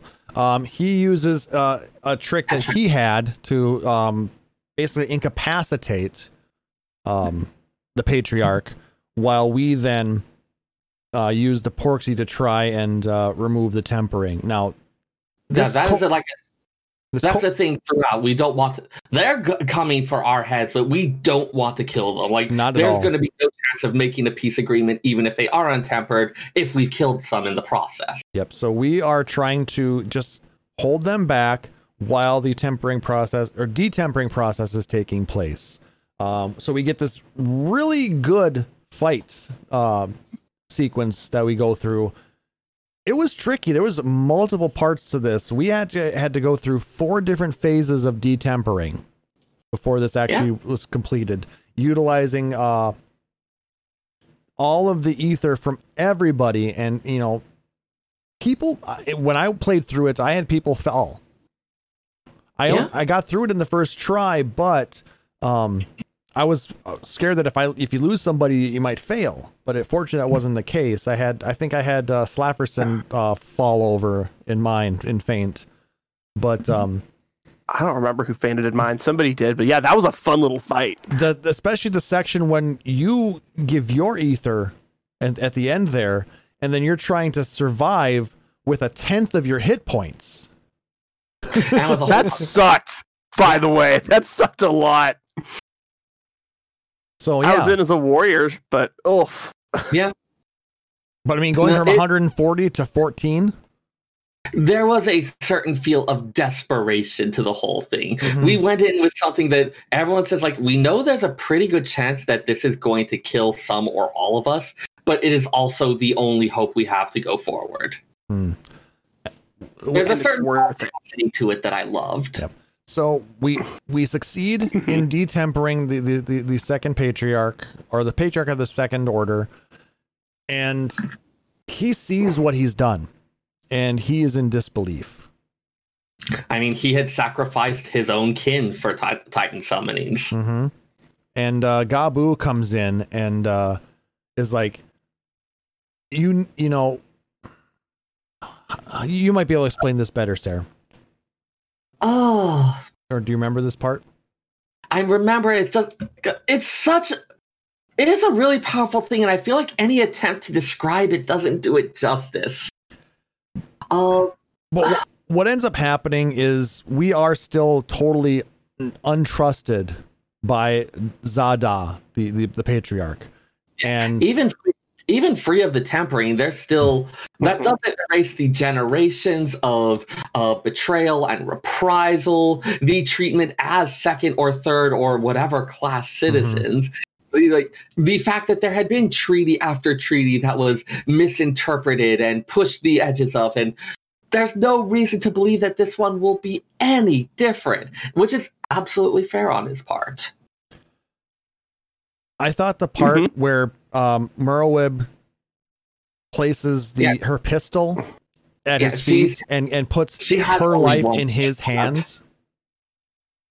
The fact that she trusted, put her life in his hands, and then I don't think she necessarily even trusted him. I think she expected that, hey, this may honestly end in my death, but if that is what is necessary to show how firmly committed I am to this course of action, like just from a game theory perspective, you show your commitment to a course of action by making a sacrifice, by doing something you can't undo, and handing a loaded weapon to your enemy and encouraging them to point at you. You can't really undo that. What choice they make with that is up to them, but that's something where you've put it outside of your hands. Just from a game theoretic perspective, that's how you show you're serious. Yeah. And Gabu coming in and basically pleading his case for us is what put the Patriarch over the tipping point. He doesn't trust us, but he trusts Gabu. I really like that. The idea is like the recognition, and we saw this so much, the recognition of the captain of the Astalicia, of the patriarch of the Kobold Order, that, hey, we are these old hands. Have been in this for so long. It's hard for us to know this other way. But these younger people, they have this potential. And so even if we can't necessarily follow them, we want to believe that they can walk this path. And so we're going to trust them on it. And having that echoed both with the Limson Lominsons and the Kobolds, there was a lot about this that like practically brought me to tears, just the power of the storytelling in it. I really loved it. It was very strong. But so we leave the Ogomoro, but something else is up. I do appreciate that we did get to keep Meryl though. Like it would have been a really powerful thing, but also we need Meryl. She's great. Yeah, she's one of the best. A breathless Maelstrom officer finds us and says that a strange tower has been found outside of the floating city. So we go check it out, and we see this ominous tower just pulsing with energy. And yeah, he even mentions that it wasn't there when he started his daily patrol. So we've got this huge structure that apparently appeared or was erected either under this huge tower or just in a matter of moments. You said erect. But so not just that we have this strange tower that's doing who knows what, but that apparently whatever was able to put it there was able to place it in an extremely short amount of time. And a link pearl communication just moments later to Merlwyb says that these are appearing all over Eorzea. And from what we learn later, not just Eorzea, but also over in all the way as far as Alamigo. We go to the Alamigan quarter, and we see one outside of there as well. And it's at that point when all of the Scions are together in the courtyard area up there that we're visited by a hooded asshole, for lack of a better term. Holy shit, is that guy a creep. Fandaniel flies in on what he calls Lunar Bahamut, shoots fire in the garden, the menagerie, and he goes on this tirade, saying that, hey, he wants to kill us, but Lord Xenos really wants to play with us some more. Throws down the gauntlet, basically, and that these towers are kind of his way of destroying everything.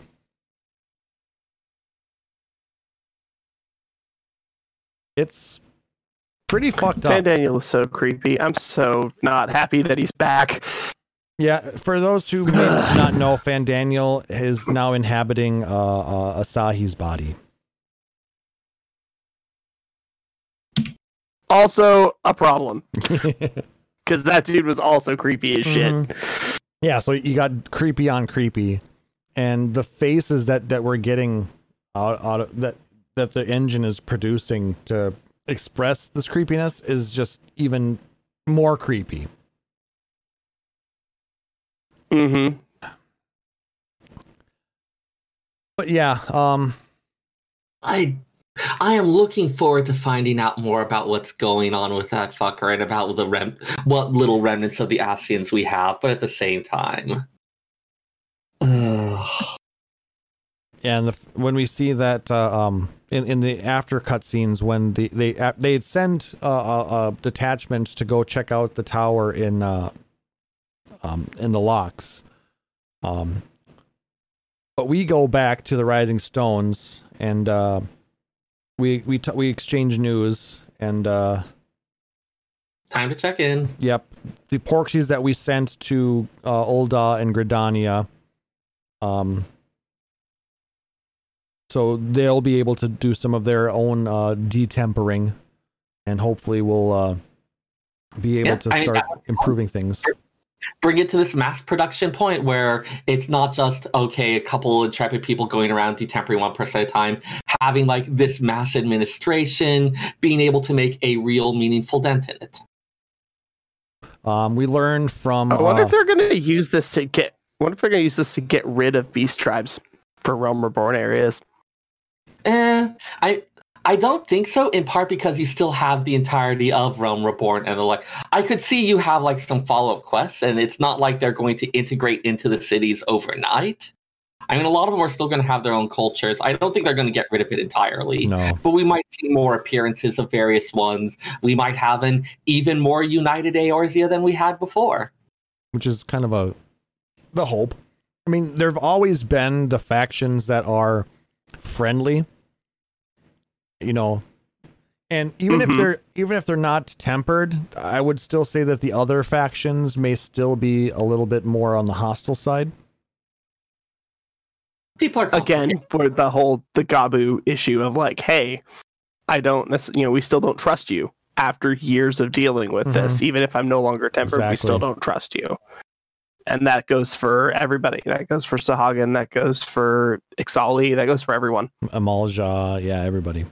I'm trying not to bring out the real world parallels again, but there's some real world parallels. We learned from Kryl that apparently these towers are even going as far as Yangsha. So they're basically everywhere that we've been. And at this point, I just say it's kind of a worldwide thing. Well, that's what it seems like, at least. At this point, yeah, it's seeming like it. Kryla and Tatrud are gonna go find Astinian. Yay for Astinian. That poor guy. I feel sorry for him. Hey, buddy, you're finally done doing things. Come help us again. Well, I mean, he is probably one of the better choices at this point with his dealings with Nidhogg. You know, he probably has a lot to say. True. And the fact that Kryl he was tempered by Nidhogg. Kryl and Tataru are probably the best at finding him because, well, that's what they seem to love to do. I mean, you remember the story, don't you? Mm. that Stormblood story that we had. Oh, where they just kept finding. Yeah. God, Oh. Stormblood was so good. But yeah, so that's basically where we're at. Then there is an after a post MSQ scene where we learn that these were sent out by the by Fandaniel and by what's his face Xenos to basically, like I said, to destroy the entire world, but not before Xenos has the opportunity to play with us again. Ew. Well, he wants to play. He wants to have business with his bestie. And then then there's the second scene where the crew that went out to investigate the one in the locks, they come back and they're kind of tempered, or one person comes back and is like quite different. And he starts to rush at everybody, and then it kind of cuts to black. Yeah, is it a zombie apocalypse? The invocation of Lunar Bahamut has me worried for a number of reasons.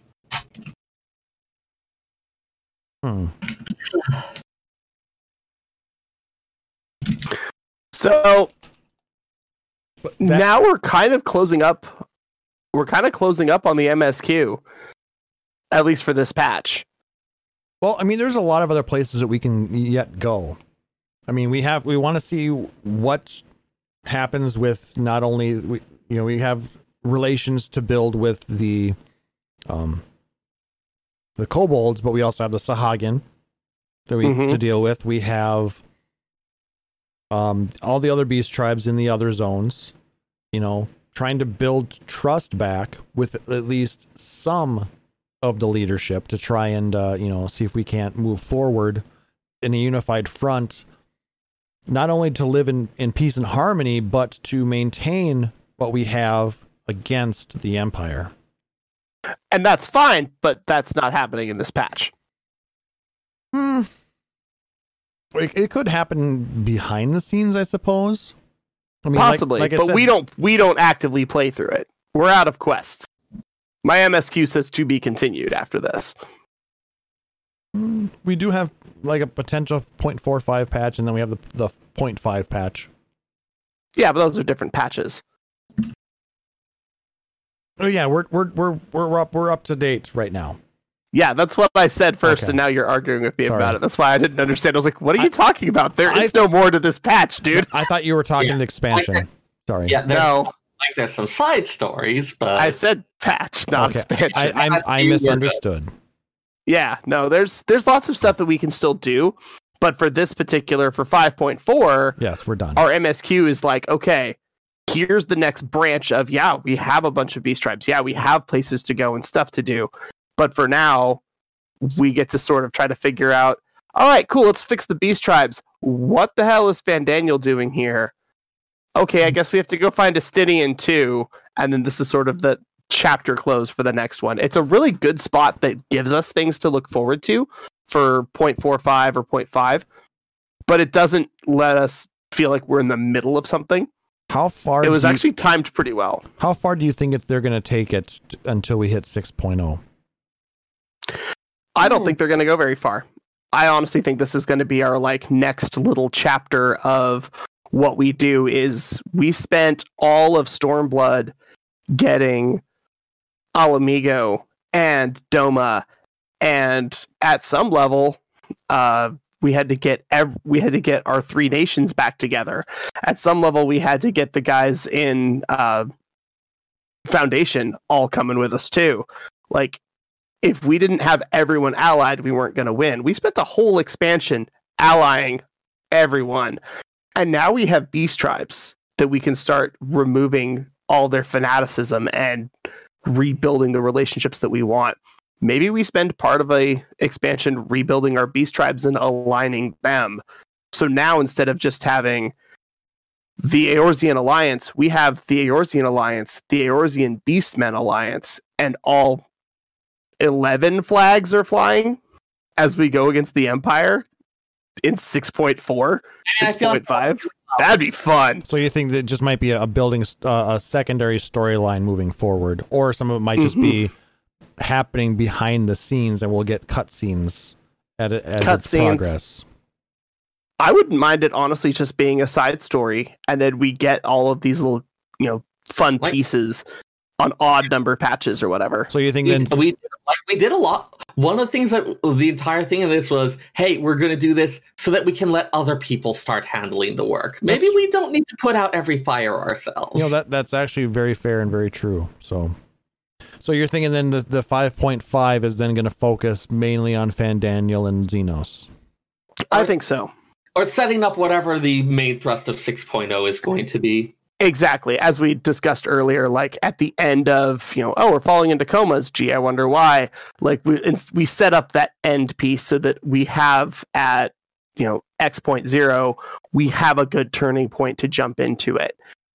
As opposed to the, you mean where are we going now? Create the rocket to the moon? Something like that. Like we have to have that conflict for us to resolve. That's how storytelling works. Yep.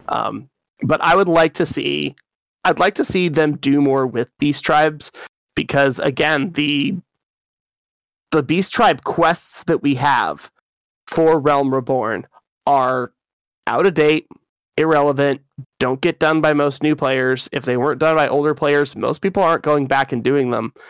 They're just not relevant. This is an opportunity to grab us older players that have been around for a while and run us through those areas again that we haven't been to. Again, we talked about it like an hour and a half ago. We use stuff over and over again.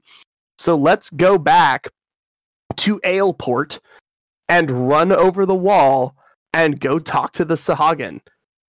Let's have dialogue there. Let's build quest lines there. Let's change stuff that's going on. Let's change NPCs that are there. So that we get a new experience, and so we're using stuff that we already had. ideally, I would like to see them first revamp the quest systems that are already in existence there. So that way, the old players who didn't run them and the new players can get the storyline, but it may be more condensed versions where, like what they did with the new beast tribes, it doesn't take nearly as long to max out your rank with those and get through the storyline.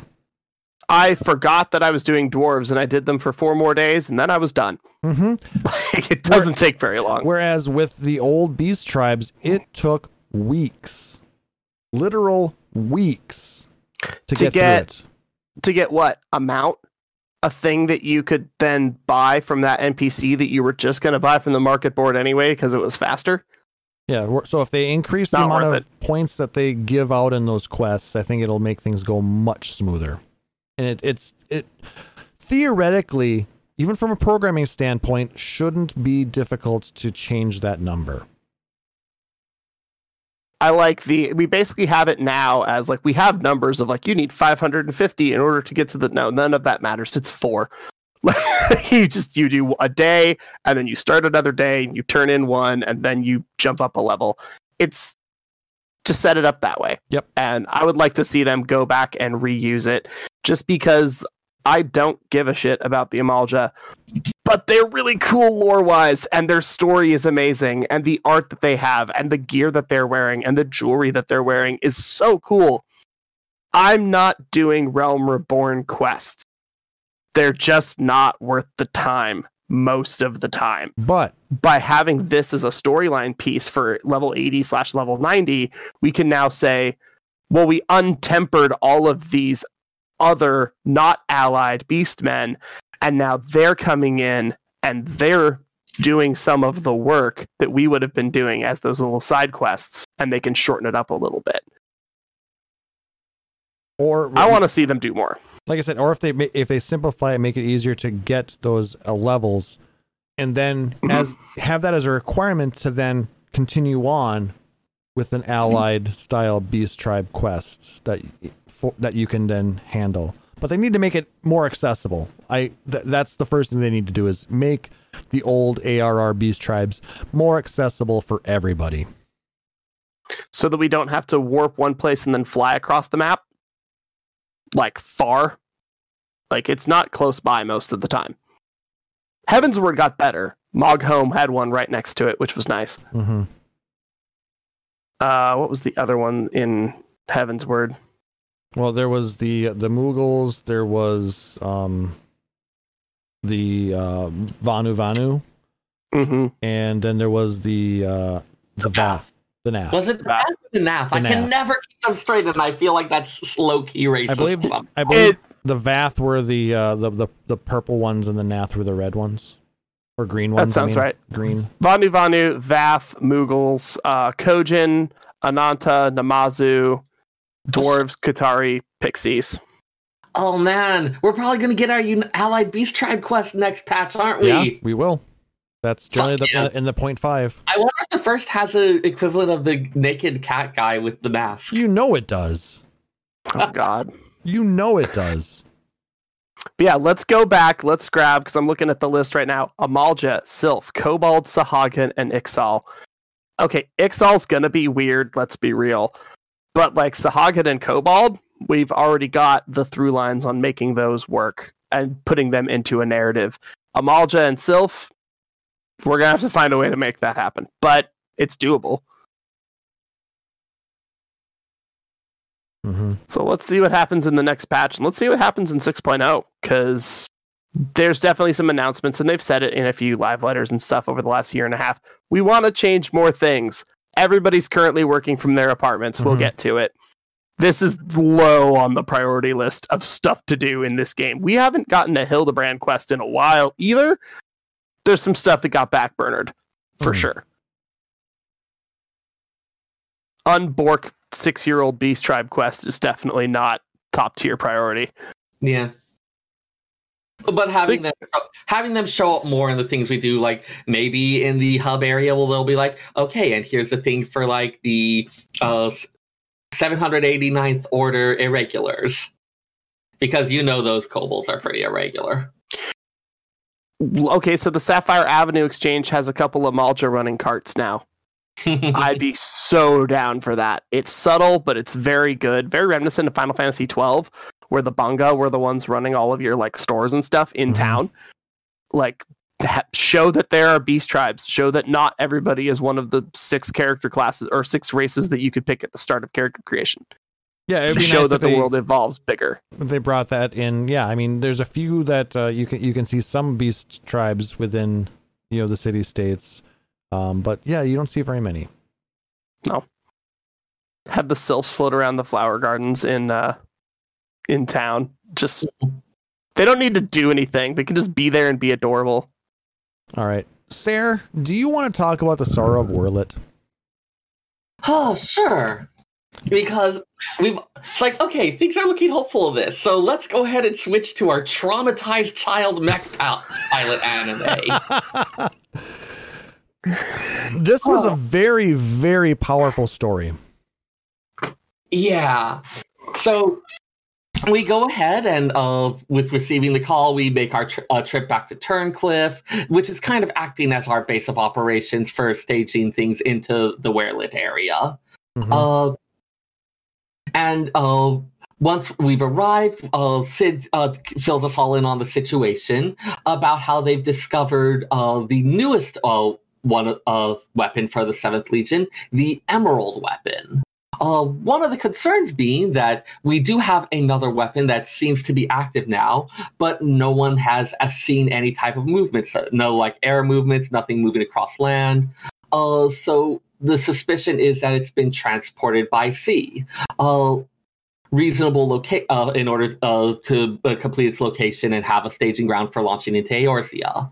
Giving us options of either Castrum Occidens, that would be the one in eastern Lenosha, where we have the first foray into the binding coil of Bahamut, or Castrum Marinum, which you may remember as the one in the background at Cape Westwind. So we split up to go investigate, take a submersible to Castrum Marinum. In our case, we've been sent there along with Gaius.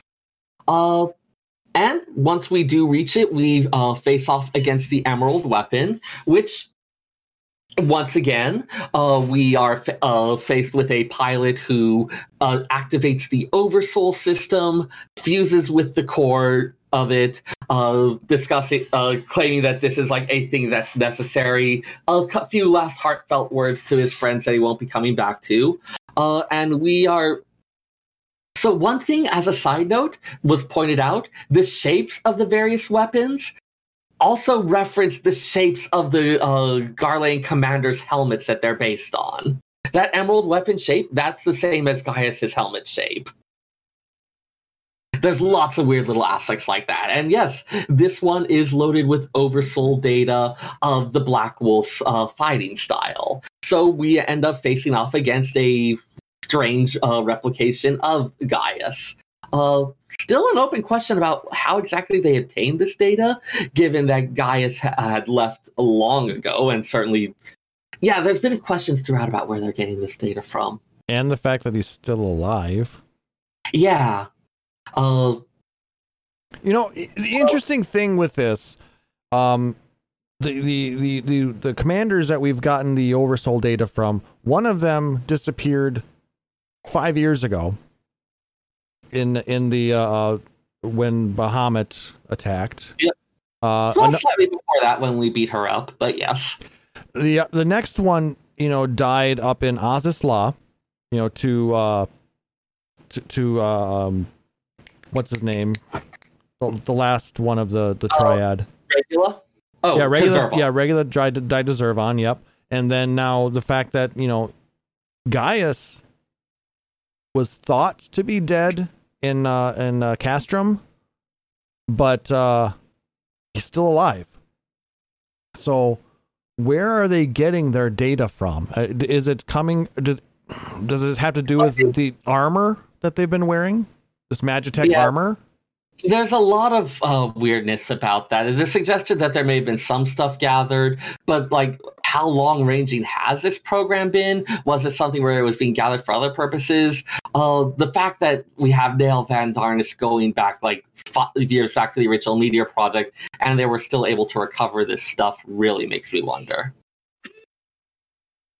Yeah. But yeah, the fight itself, especially once the Oversoul is activated and we have the battlefield transitioning to what we're told is Werelith during the time of its invasion, this like blasted battlefield, smoking remnants and like houses on fire around. God, it was such a cool feeling. The music was a great track too. So just like really exciting thing. And well, of course, we have the Forsaken Child being fused with the armor, with the core of the Emerald weapon. But after the battle, Gaius, of course, is mourning the loss of its pilot, in this case, Rex, another one of the orphans he's raised. So this is now 3 of those orphans that have been lost to this project. And afterwards, we do meet up with Gaius's compatriots, who, after they arrived at Castra Marinum, finding nothing at Occidens, they were able to find Ali, another one of the orphans who had been locked in a cell. She seems to be, she seems to go into shock at the sight of the Emerald weapon wreckage. We're able to get very little info out of her at that time, so we go ahead and return to Turncliffe to recover from the ordeal, try to get Oh, what's up, Klaus? Before that, we do get that Echo Vision, where we see Rex and Allie and the last one. Why can I not remember his name? Alphonse? Something like that. The 3 of them are talking before Rex actually goes into the Emerald weapon, and they're basically talking about why they're doing this and why. Allie wants to know why she's not being one that's in piloting one of these, and they say that she has the most kind spirit, and they want to make sure that she is around when they are able to basically take this and free Werelith from the Empire.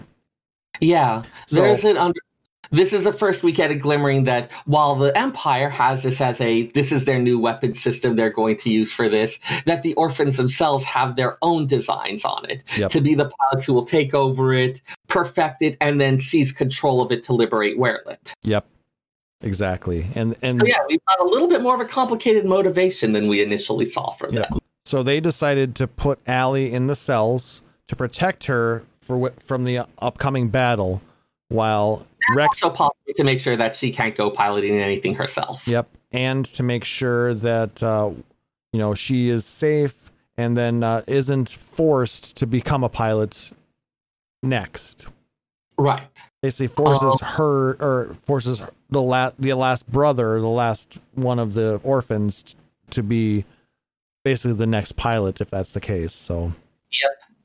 We do get filled in a little bit more on some of that backstory, the treatment that the Garleans would give to those who are not pure-blooded, bruising and welts all over Allie's body in this case, which they say most likely inflicted by the Imperials that she worked under.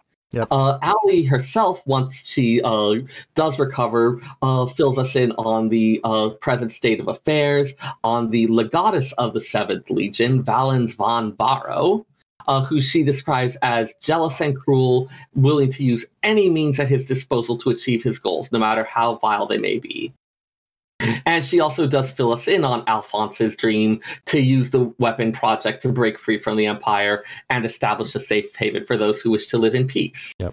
We also learn a little bit about Severa. She was also when she was a part of the military, how she was treated poorly as well, and so she really understands what Allie was going through on that. She tried to use her power to try and help her family, but ended up being ostracized by both sides, because while her father was Garlean, her mother was from Werelith. It's also strongly implied that father was a true blood, mother was not, and that father forced himself upon mother. This is a recurring thing we see with a lot of it. Half-blooded children born under brutal circumstances, a lot of them having this vision of somehow proving themselves, of somehow navigating this thin tightrope to seize glory or to seize this power and use it to kind of free their country. We saw that with Fordola way back in Stormblood. And so we do see this tragedy playing out time and time again. Yep. And yes, Severa herself. So we're getting a lot more of those details filled in about Gaius's companions, learning a little bit more about how he came to be traveling with them and about their own experiences. So yeah, we're getting learning a little bit more of the experience and motivations of the players in this tragedy. And Ali does fill us in on that plan that the orphans had to use the power of the weapons to free Werlit. But she also no longer has any information on where he is. So we're going to have to go back to having our scouts go out, keep an eye out for further movements of the weapons. We once again are left in a position of waiting for them to make the next move. Yep. And that's pretty much where it leaves us delivering our report, heading back to Lion's Thing and being told to wait for the next one. But once again, we've learned a little bit more about the motivations and a bit about the cruelty of the Empire. Well, don't forget the scenes after. Yeah, we do have that, among other things, a testing sequence of a volunteer, we'll call him, being forced into a testing chamber similar to the core. There's not only that, before that. Yeah. Well, go ahead and mention your bit, because I was another guy. Before that, we get the whole scene where Alphonse is in a detention chamber or a God, that was brutal. So we do see him with Legatus Van Valens, who is displeased and who has a number of his young proteges standing there with bars of metal with glowing ends held up high, like just waiting and instructing them to administer the proper punishments. We see these kids with hesitating hands move forward, pressing that glowing metal into Alphonse. But Sarah, this isn't punishment. This is treatment. They're burning the bad. Burn the bad. Out of it. God, that entire thing was just unsettling. He was creepy AF. Again, they use this engine for all these facial distortions is what this ended up being, and holy shit, is he batshit crazy? Yeah. Okay, like I'm not gonna lie, I had total what's the name of the priest from Hunchback of Notre Dame? Don't remember. I have no idea. I've never seen it. But no, this was. Yeah. It was once Frollo. Okay. But yeah, like just that like this idea of like we are purging the sin and we will like burn this out, and in like leading these children to go ahead and participate in the purging of sin by torturing Alphonse with glowing hot metal. Mm-hmm. And it's after that, then he gets news of the test. Shut that bit out of my mind until you mentioned it again. I'm sorry for reinstating PTSD, but yeah, it just goes to show the type of mindset that this animal has. I mean, because that's what he's acting like. He's acting like a raving lunatic, drunk with power. Yeah. And we also see the testing chamber where they're preparing new weapons. We have a volunteer, finger quotes for this. Yeah. His family is standing in watching because he having been promised that if he participates in this, they'll be allowed to go free as they test another soul to see how well it's going to take. And we see the machine going, hear the horror, see the door open and the mangled, twisted hand flopping out. And then calling for, okay, let's go ahead and put in the next one. And it's like, what? And as the man's wife looks on in horror, it's like, what? You think we were going to do that? Why would we worry about promises that we make to animals? Like, you can have this, the Seventh Legion, which this is not just, you've got this bad person at the top. With that person at the top, you've got this encouragement of, and like this, like allowing of, rot throughout. People who have these twisted ambitions and these complete lack of regard for the lives of others, finding a place where they can thrive. And we see them preparing to put the wife into the chamber, knowing that she's going to be the next test subject. Mm-hmm. That Also, kid's not going to... Yeah, it's like, is that kid going to become another one of the Legatus's orphans now? Is that where they come from? Also, probably the fact that this Oversoul for Diamond Weapon is Xenos. That's gonna be... Xenos found Galvus. You have to imagine that the... Yeah, I don't... You have to imagine that the actual really found out about it. Fights, they're not great. He'd be kind of just like disgusted with it. Well, and here's the other thing is basically once the Oversoul kicked in, Xenos's desire for battle and wanting to find us kicked in. So yeah, we're not just gearing up for a climactic thing with a diamond weapon, but a diamond weapon imprinted with this mindset that wants to battle against us, that views us as this glorious destiny. He's still, but Valos is still trying to fix that. Valens, excuse me. He's trying to change the way the Oversoul is taking over because he said it was useless to have an Oversoul with the motivations of a beast. Yeah. Like he doesn't just want this to be a thing that he sets and unleashes because, okay, fine, it defeats the Warrior of Light. And then what? This thing isn't going to go around invading cities like I want. We need more control. We need a beast that we can keep on a leash. Yeah, we need something that's going to follow our orders. That's going to require a lot of test subjects. How many people live in the Empire? Slightly fewer now. Whatever the number was a few minutes ago, -1. The Empire might argue that, are they really people? Clearly not. This is just going a very disturbing side of the Empire. As we've had people like we had Maxima, who fled, who defected to our side. Like, as you have some of these ones fleeing for their lives, the ones who are left behind are kind of the worst of the worst. It is really starting to feel like something of, is there any hope for Garlemald other than to just burn it all out? I don't think so. I think we should nuke him. Well, I don't like Garlemald. Garlemald bothers me a lot. The only good thing they ever did was in Heaven's Word. They look at everything happening and they go, hey guys, this is messed up. When Garlemald says you guys have messed up, you've messed up.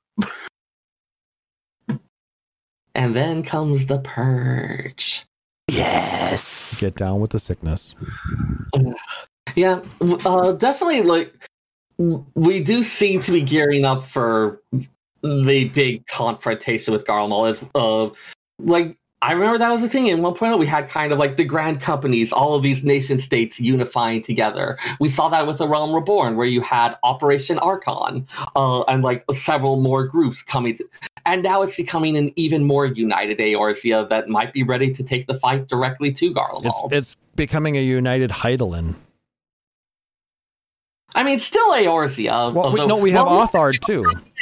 Yeah, we've got Hien's alliance as well. Mm-hmm. So it's becoming a united Heidelin at this point.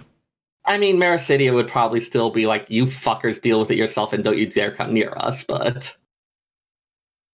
Yeah, the New Year's poem, I'll go ahead and mention since we talked briefly about it. The New Year's poem does also seem to suggest that Arlayan may be involved at some point in this. The references to exploring the heavens and to beneath the earth, to the Charlatan School of Astrology and to the Antitower and similar type endeavors. So, given their long-standing neutrality stance, or just non-involvement for that matter, one wonders if that's going to finally come to a head, or if that's going to be something that may start to tip the balance as we do move into the next expansion. So that's something else I'm looking looking for as we started bringing together all these disparate forces. We started bringing in the dragons. We have dragon crafters, and we're having a mixing of cultures. Like, we really are bringing all of these different beings together, and Charlene does seem like one of the ones that's left on that, though that also seems like one with their current leadership maybe might tip towards Garlemald. So that's something I'm going to be keeping an eye on for in the next round of story. So yeah, we'll get the... You feel better? I'm still emotionally exhausted. I had forgotten about a couple of those bits, and reviewing and putting them together with the benefit of time to have processed it. It's like, wow, that really was fucked up. Yep. Yeah. I mean, in some ways, I had not really realized until I processed it all. Yeah, it's pretty bad. I mean, I just went through that quest line this week, so it was pretty fresh in my head, and I'm like, wow, those guys are really fucked in the head. Yeah. I got through it and was just like, I already didn't like anyone in this alliance. I already didn't like anyone in the 7th Legion. This is not helping. This is not making it easier. No. I mean, the remnants of the 7th Legion were those who stood behind Nail Van Darnus. And even as it came to like this. So, like, the ones who are still left, they've been they're the ones who were kind of in for a penny, in for a pound with all this. All right. I mean, like, those who weren't had defected or otherwise gotten out of there or gotten killed. I don't think we have time necessarily to go through a full bit of Eden's Promise. No, not really. That for another time. Well, there's adorable lesbians. There's some really good symbolism with the rainbow. It's awesome. I mean, there's some really good fights as well. I mean, I enjoyed the Cloud of Darkness fight. The fight with the Shadow Keeper. That thing that looked kind of like a really weird Cerberus model. It was the Shadow Keeper. Yep, that was a really interesting fight. I still have issues with some of those mechanics with the true Shadow.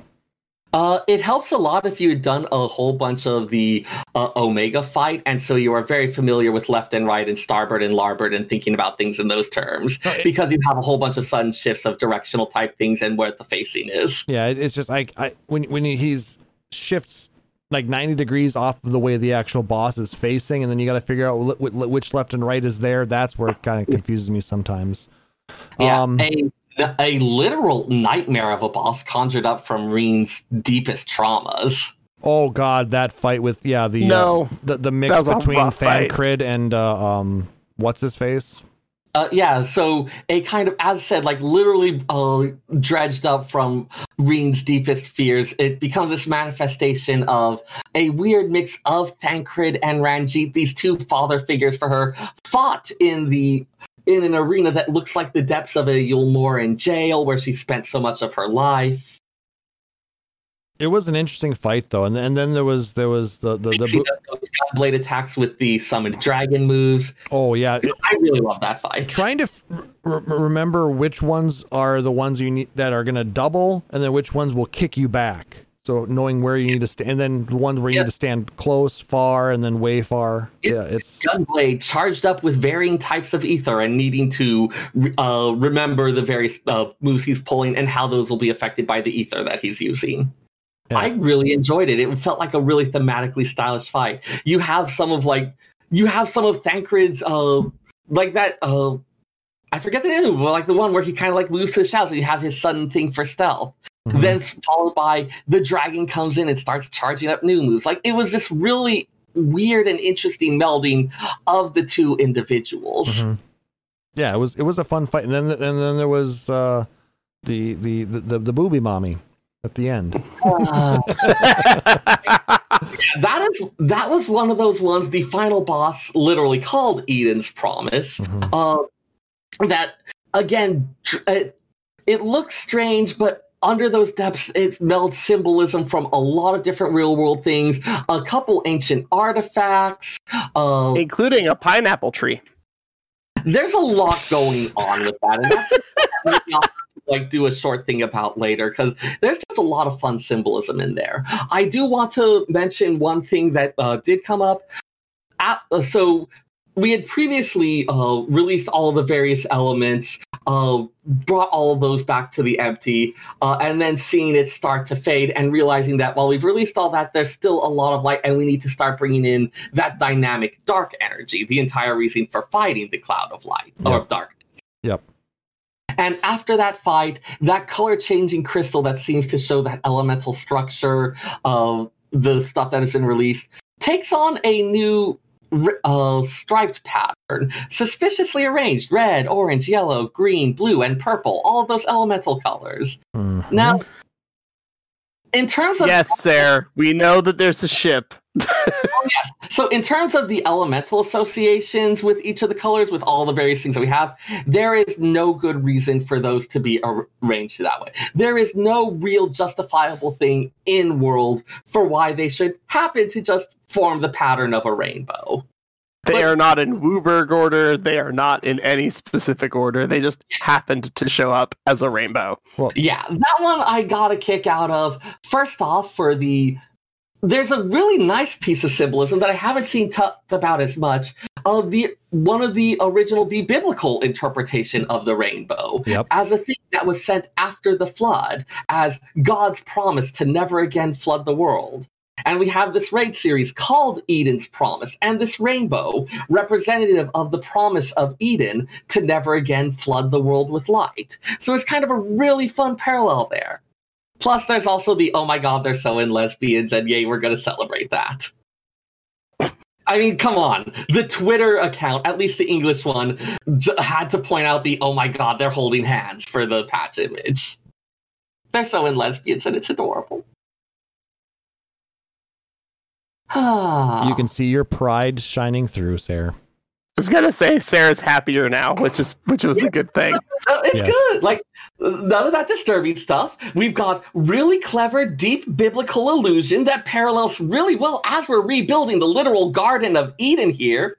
And then we've also got adorable lesbians. Like, what's not to love? You're not I feel wrong. like that's a good point to leave it on. I was gonna say, I mean, we're on the first, so that's not ideal. But other than that, it's fine. But we can go back and forth, so we're fine. The first is allowed to have lesbians too. All right. Is there anything else that you guys wanted to talk about before we go ahead and close this up? Oh, not tonight. Yeah. As I said, a lot of table setting, especially in the MSQ, mostly dealing with a lot of those long-running questions, problems, stuff like the issue of tempering, the question of what these, how the relations with the beast tribes look, how these various ones are going to be moving towards the future. And it feels like we really kind of tied up some of those and put in a thing where we are well positioned to really start facing the threat that we're going to be dealing with, starting with next patch and then running into 6.0. So as I said, lots of table setting, but done in a way that felt really satisfying. I'm happy with it. Yeah, overall, I was pleased with 5.4. God, Grati is so adorable. I'm just glad that we actually got a patch. My bar, honestly, for Shadowbringers after about 5.2 has been, it'd be really nice if it was off the ground. Pandemic Pandemic made it really rough to just be like, all right, we're getting a patch in 3 months and it's going to have a raid, it's going to have a dungeon, it's going to have 6 MSQs, it's going to have you get whatever we get. So I'm just like, when it shows up, and I'll take whatever you've got for me, and it comes in a weird order, and it's okay. Yep, and I'm fine with it as long as they are doing it safely, and they are staying safe, and they are giving us quality content. Yeah. My first world problem is my video game is kind of boring. I think I'm gonna be okay, but I really do. At least our video game isn't Cyberpunk 2077. That's not a video game. That's a scam. In a box. Woo! And on that bombshell, that's going to do it for this episode. If you liked what you heard, please make sure to like, subscribe, or follow us out on Apple Podcasts, Google Podcasts, YouTube, or whatever your preferred podcatcher is. And if possible, leave us a rating or review. It really does help us out in the community and lets us know what you think of the podcast. If you really dig the show, consider subscribing here at twitch.tv/PhoenixDownRadio and get access to a whole bunch of subscriber-only emotes and badges. So you can throw out the Sayer emote or the Klaus emote, or if you're really feeling saucy, you can subscribe at the tier 3 and get the Lava Scorpion. Ooh. Or you can go out to our Patreon account at patreon.com/PhoenixDownRadio, like our benevolent overlord, Rory Fenrir. All proceeds go towards growing the show, cover hosting costs, allow us to do some fun things, get some cameras, improvements on the show, and we try and reinvest in this and make it better and better. But any kind of support, whether it's emails, likes, tweets, or retweets, subs, donations, or whatever you do, it's greatly appreciated. We love interacting with you guys and the rest of the community. Go check out our backlog of podcasts, as well as a few interesting articles out at our website, phoenixdownradio.com. If you have questions, suggestions, or just want to shoot the shit, email us, podcast@phoenixdownradio.com. Check out our Discord you can find that at phoenixdownradio.com/Discord. That should give you the link to our Discord channel. And we are also out on YouTube. We're trying to grow our video presence. You can go to youtube.com/phoenixdownradio. All right, who wants to shout out somebody? I'm going to shout out one of my favorite coworkers who I'm losing today. It's her last day. Congratulations, Jess. Good luck in your future endeavors. Have fun freediving and riding horses and studying psychology, you weirdly brilliant child born after I had already dropped out of college the first time. You're old. Do you want to have your bones turned to dust? Have somebody be like, I don't know what it's... Use the words 3D print the save icon at a person unironically, and you know that you're old. It's rough.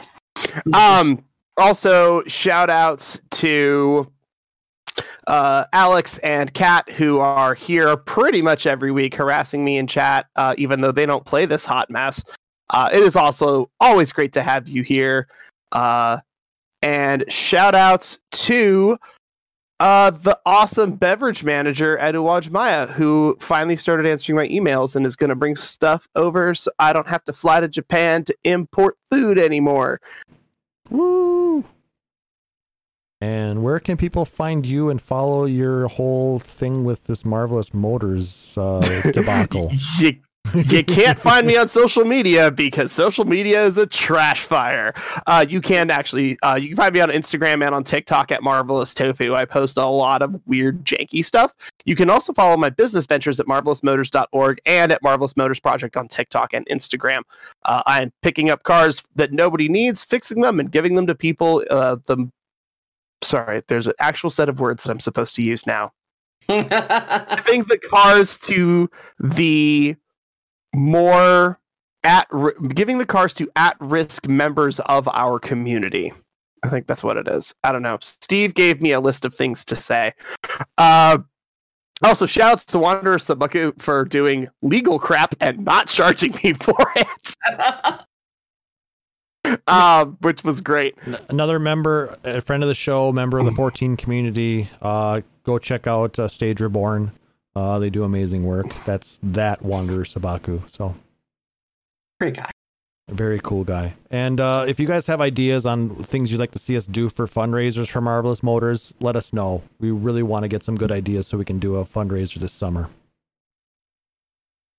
Sarah? Square Enix has Circuit Superstars coming out. We can do a car game.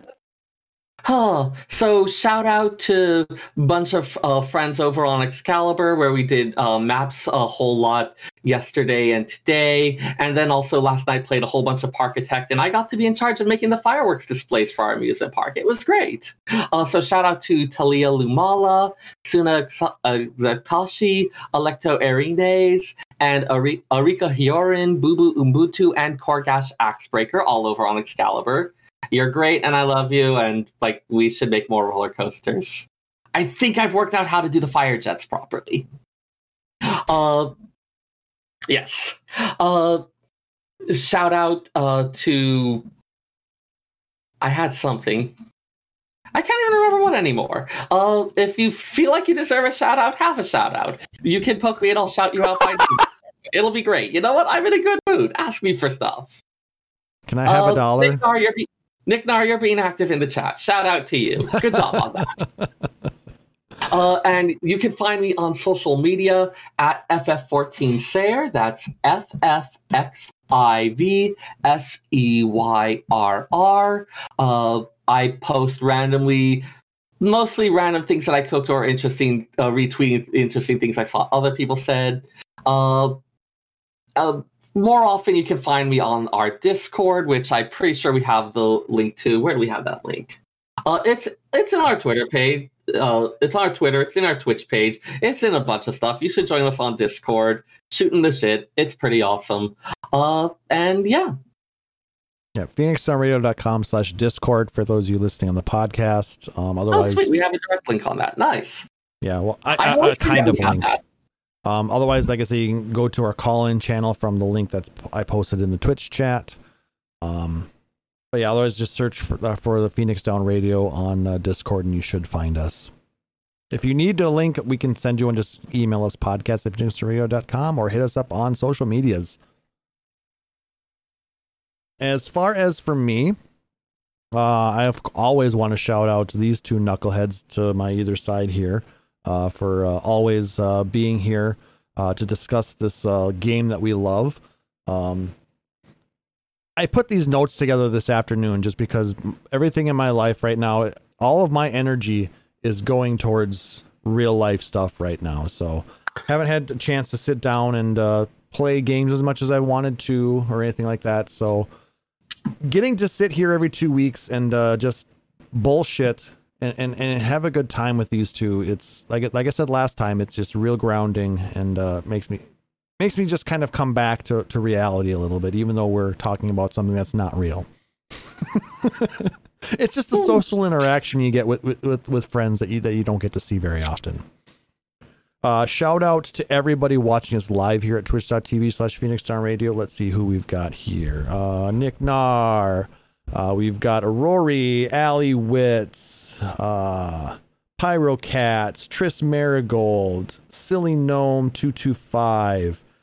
So much thank yous to everybody who is checking us out here. If you're listening to us live on the podcast, come check us out live sometime. You get a pretty fun pre and post show, things that you don't get on the podcast, and I think it's just a really good time. So thank you so much for all your support, and yeah, if you want to follow me, you can catch me on Twitter at PHXDN_KLAUSS. And that's basically me. So, for my co-hosts, Sarah Timono, for Talis Marvelous, I am Klaus Nightbringer, wishing everybody a wonderful evening. Thank you so much for joining us, and we will catch you on the next one. Take care. Phoenix Down Radio is a production of PhoenixDownRadio.com and Illusion Productions. Final Fantasy XIV and Eorzea are trademarks of Square Enix. In-game content for Phoenix Down Radio is the copyright of Square Enix. Opening music for Phoenix Down Radio is provided by Guilty Gear Rock You. Check out the Metal Chocobo theme cover and many other music videos at youtube.com/GuiltyGearRockYou. Closing music for this episode is provided by GuitarWanker90. Please check out their full version of Matoya's Cave and other rock video game covers at youtube.com/GuitarWanker90. The views and opinions expressed in this episode are those of Phoenix Down Radio and its hosts and do not reflect the views of Square Enix.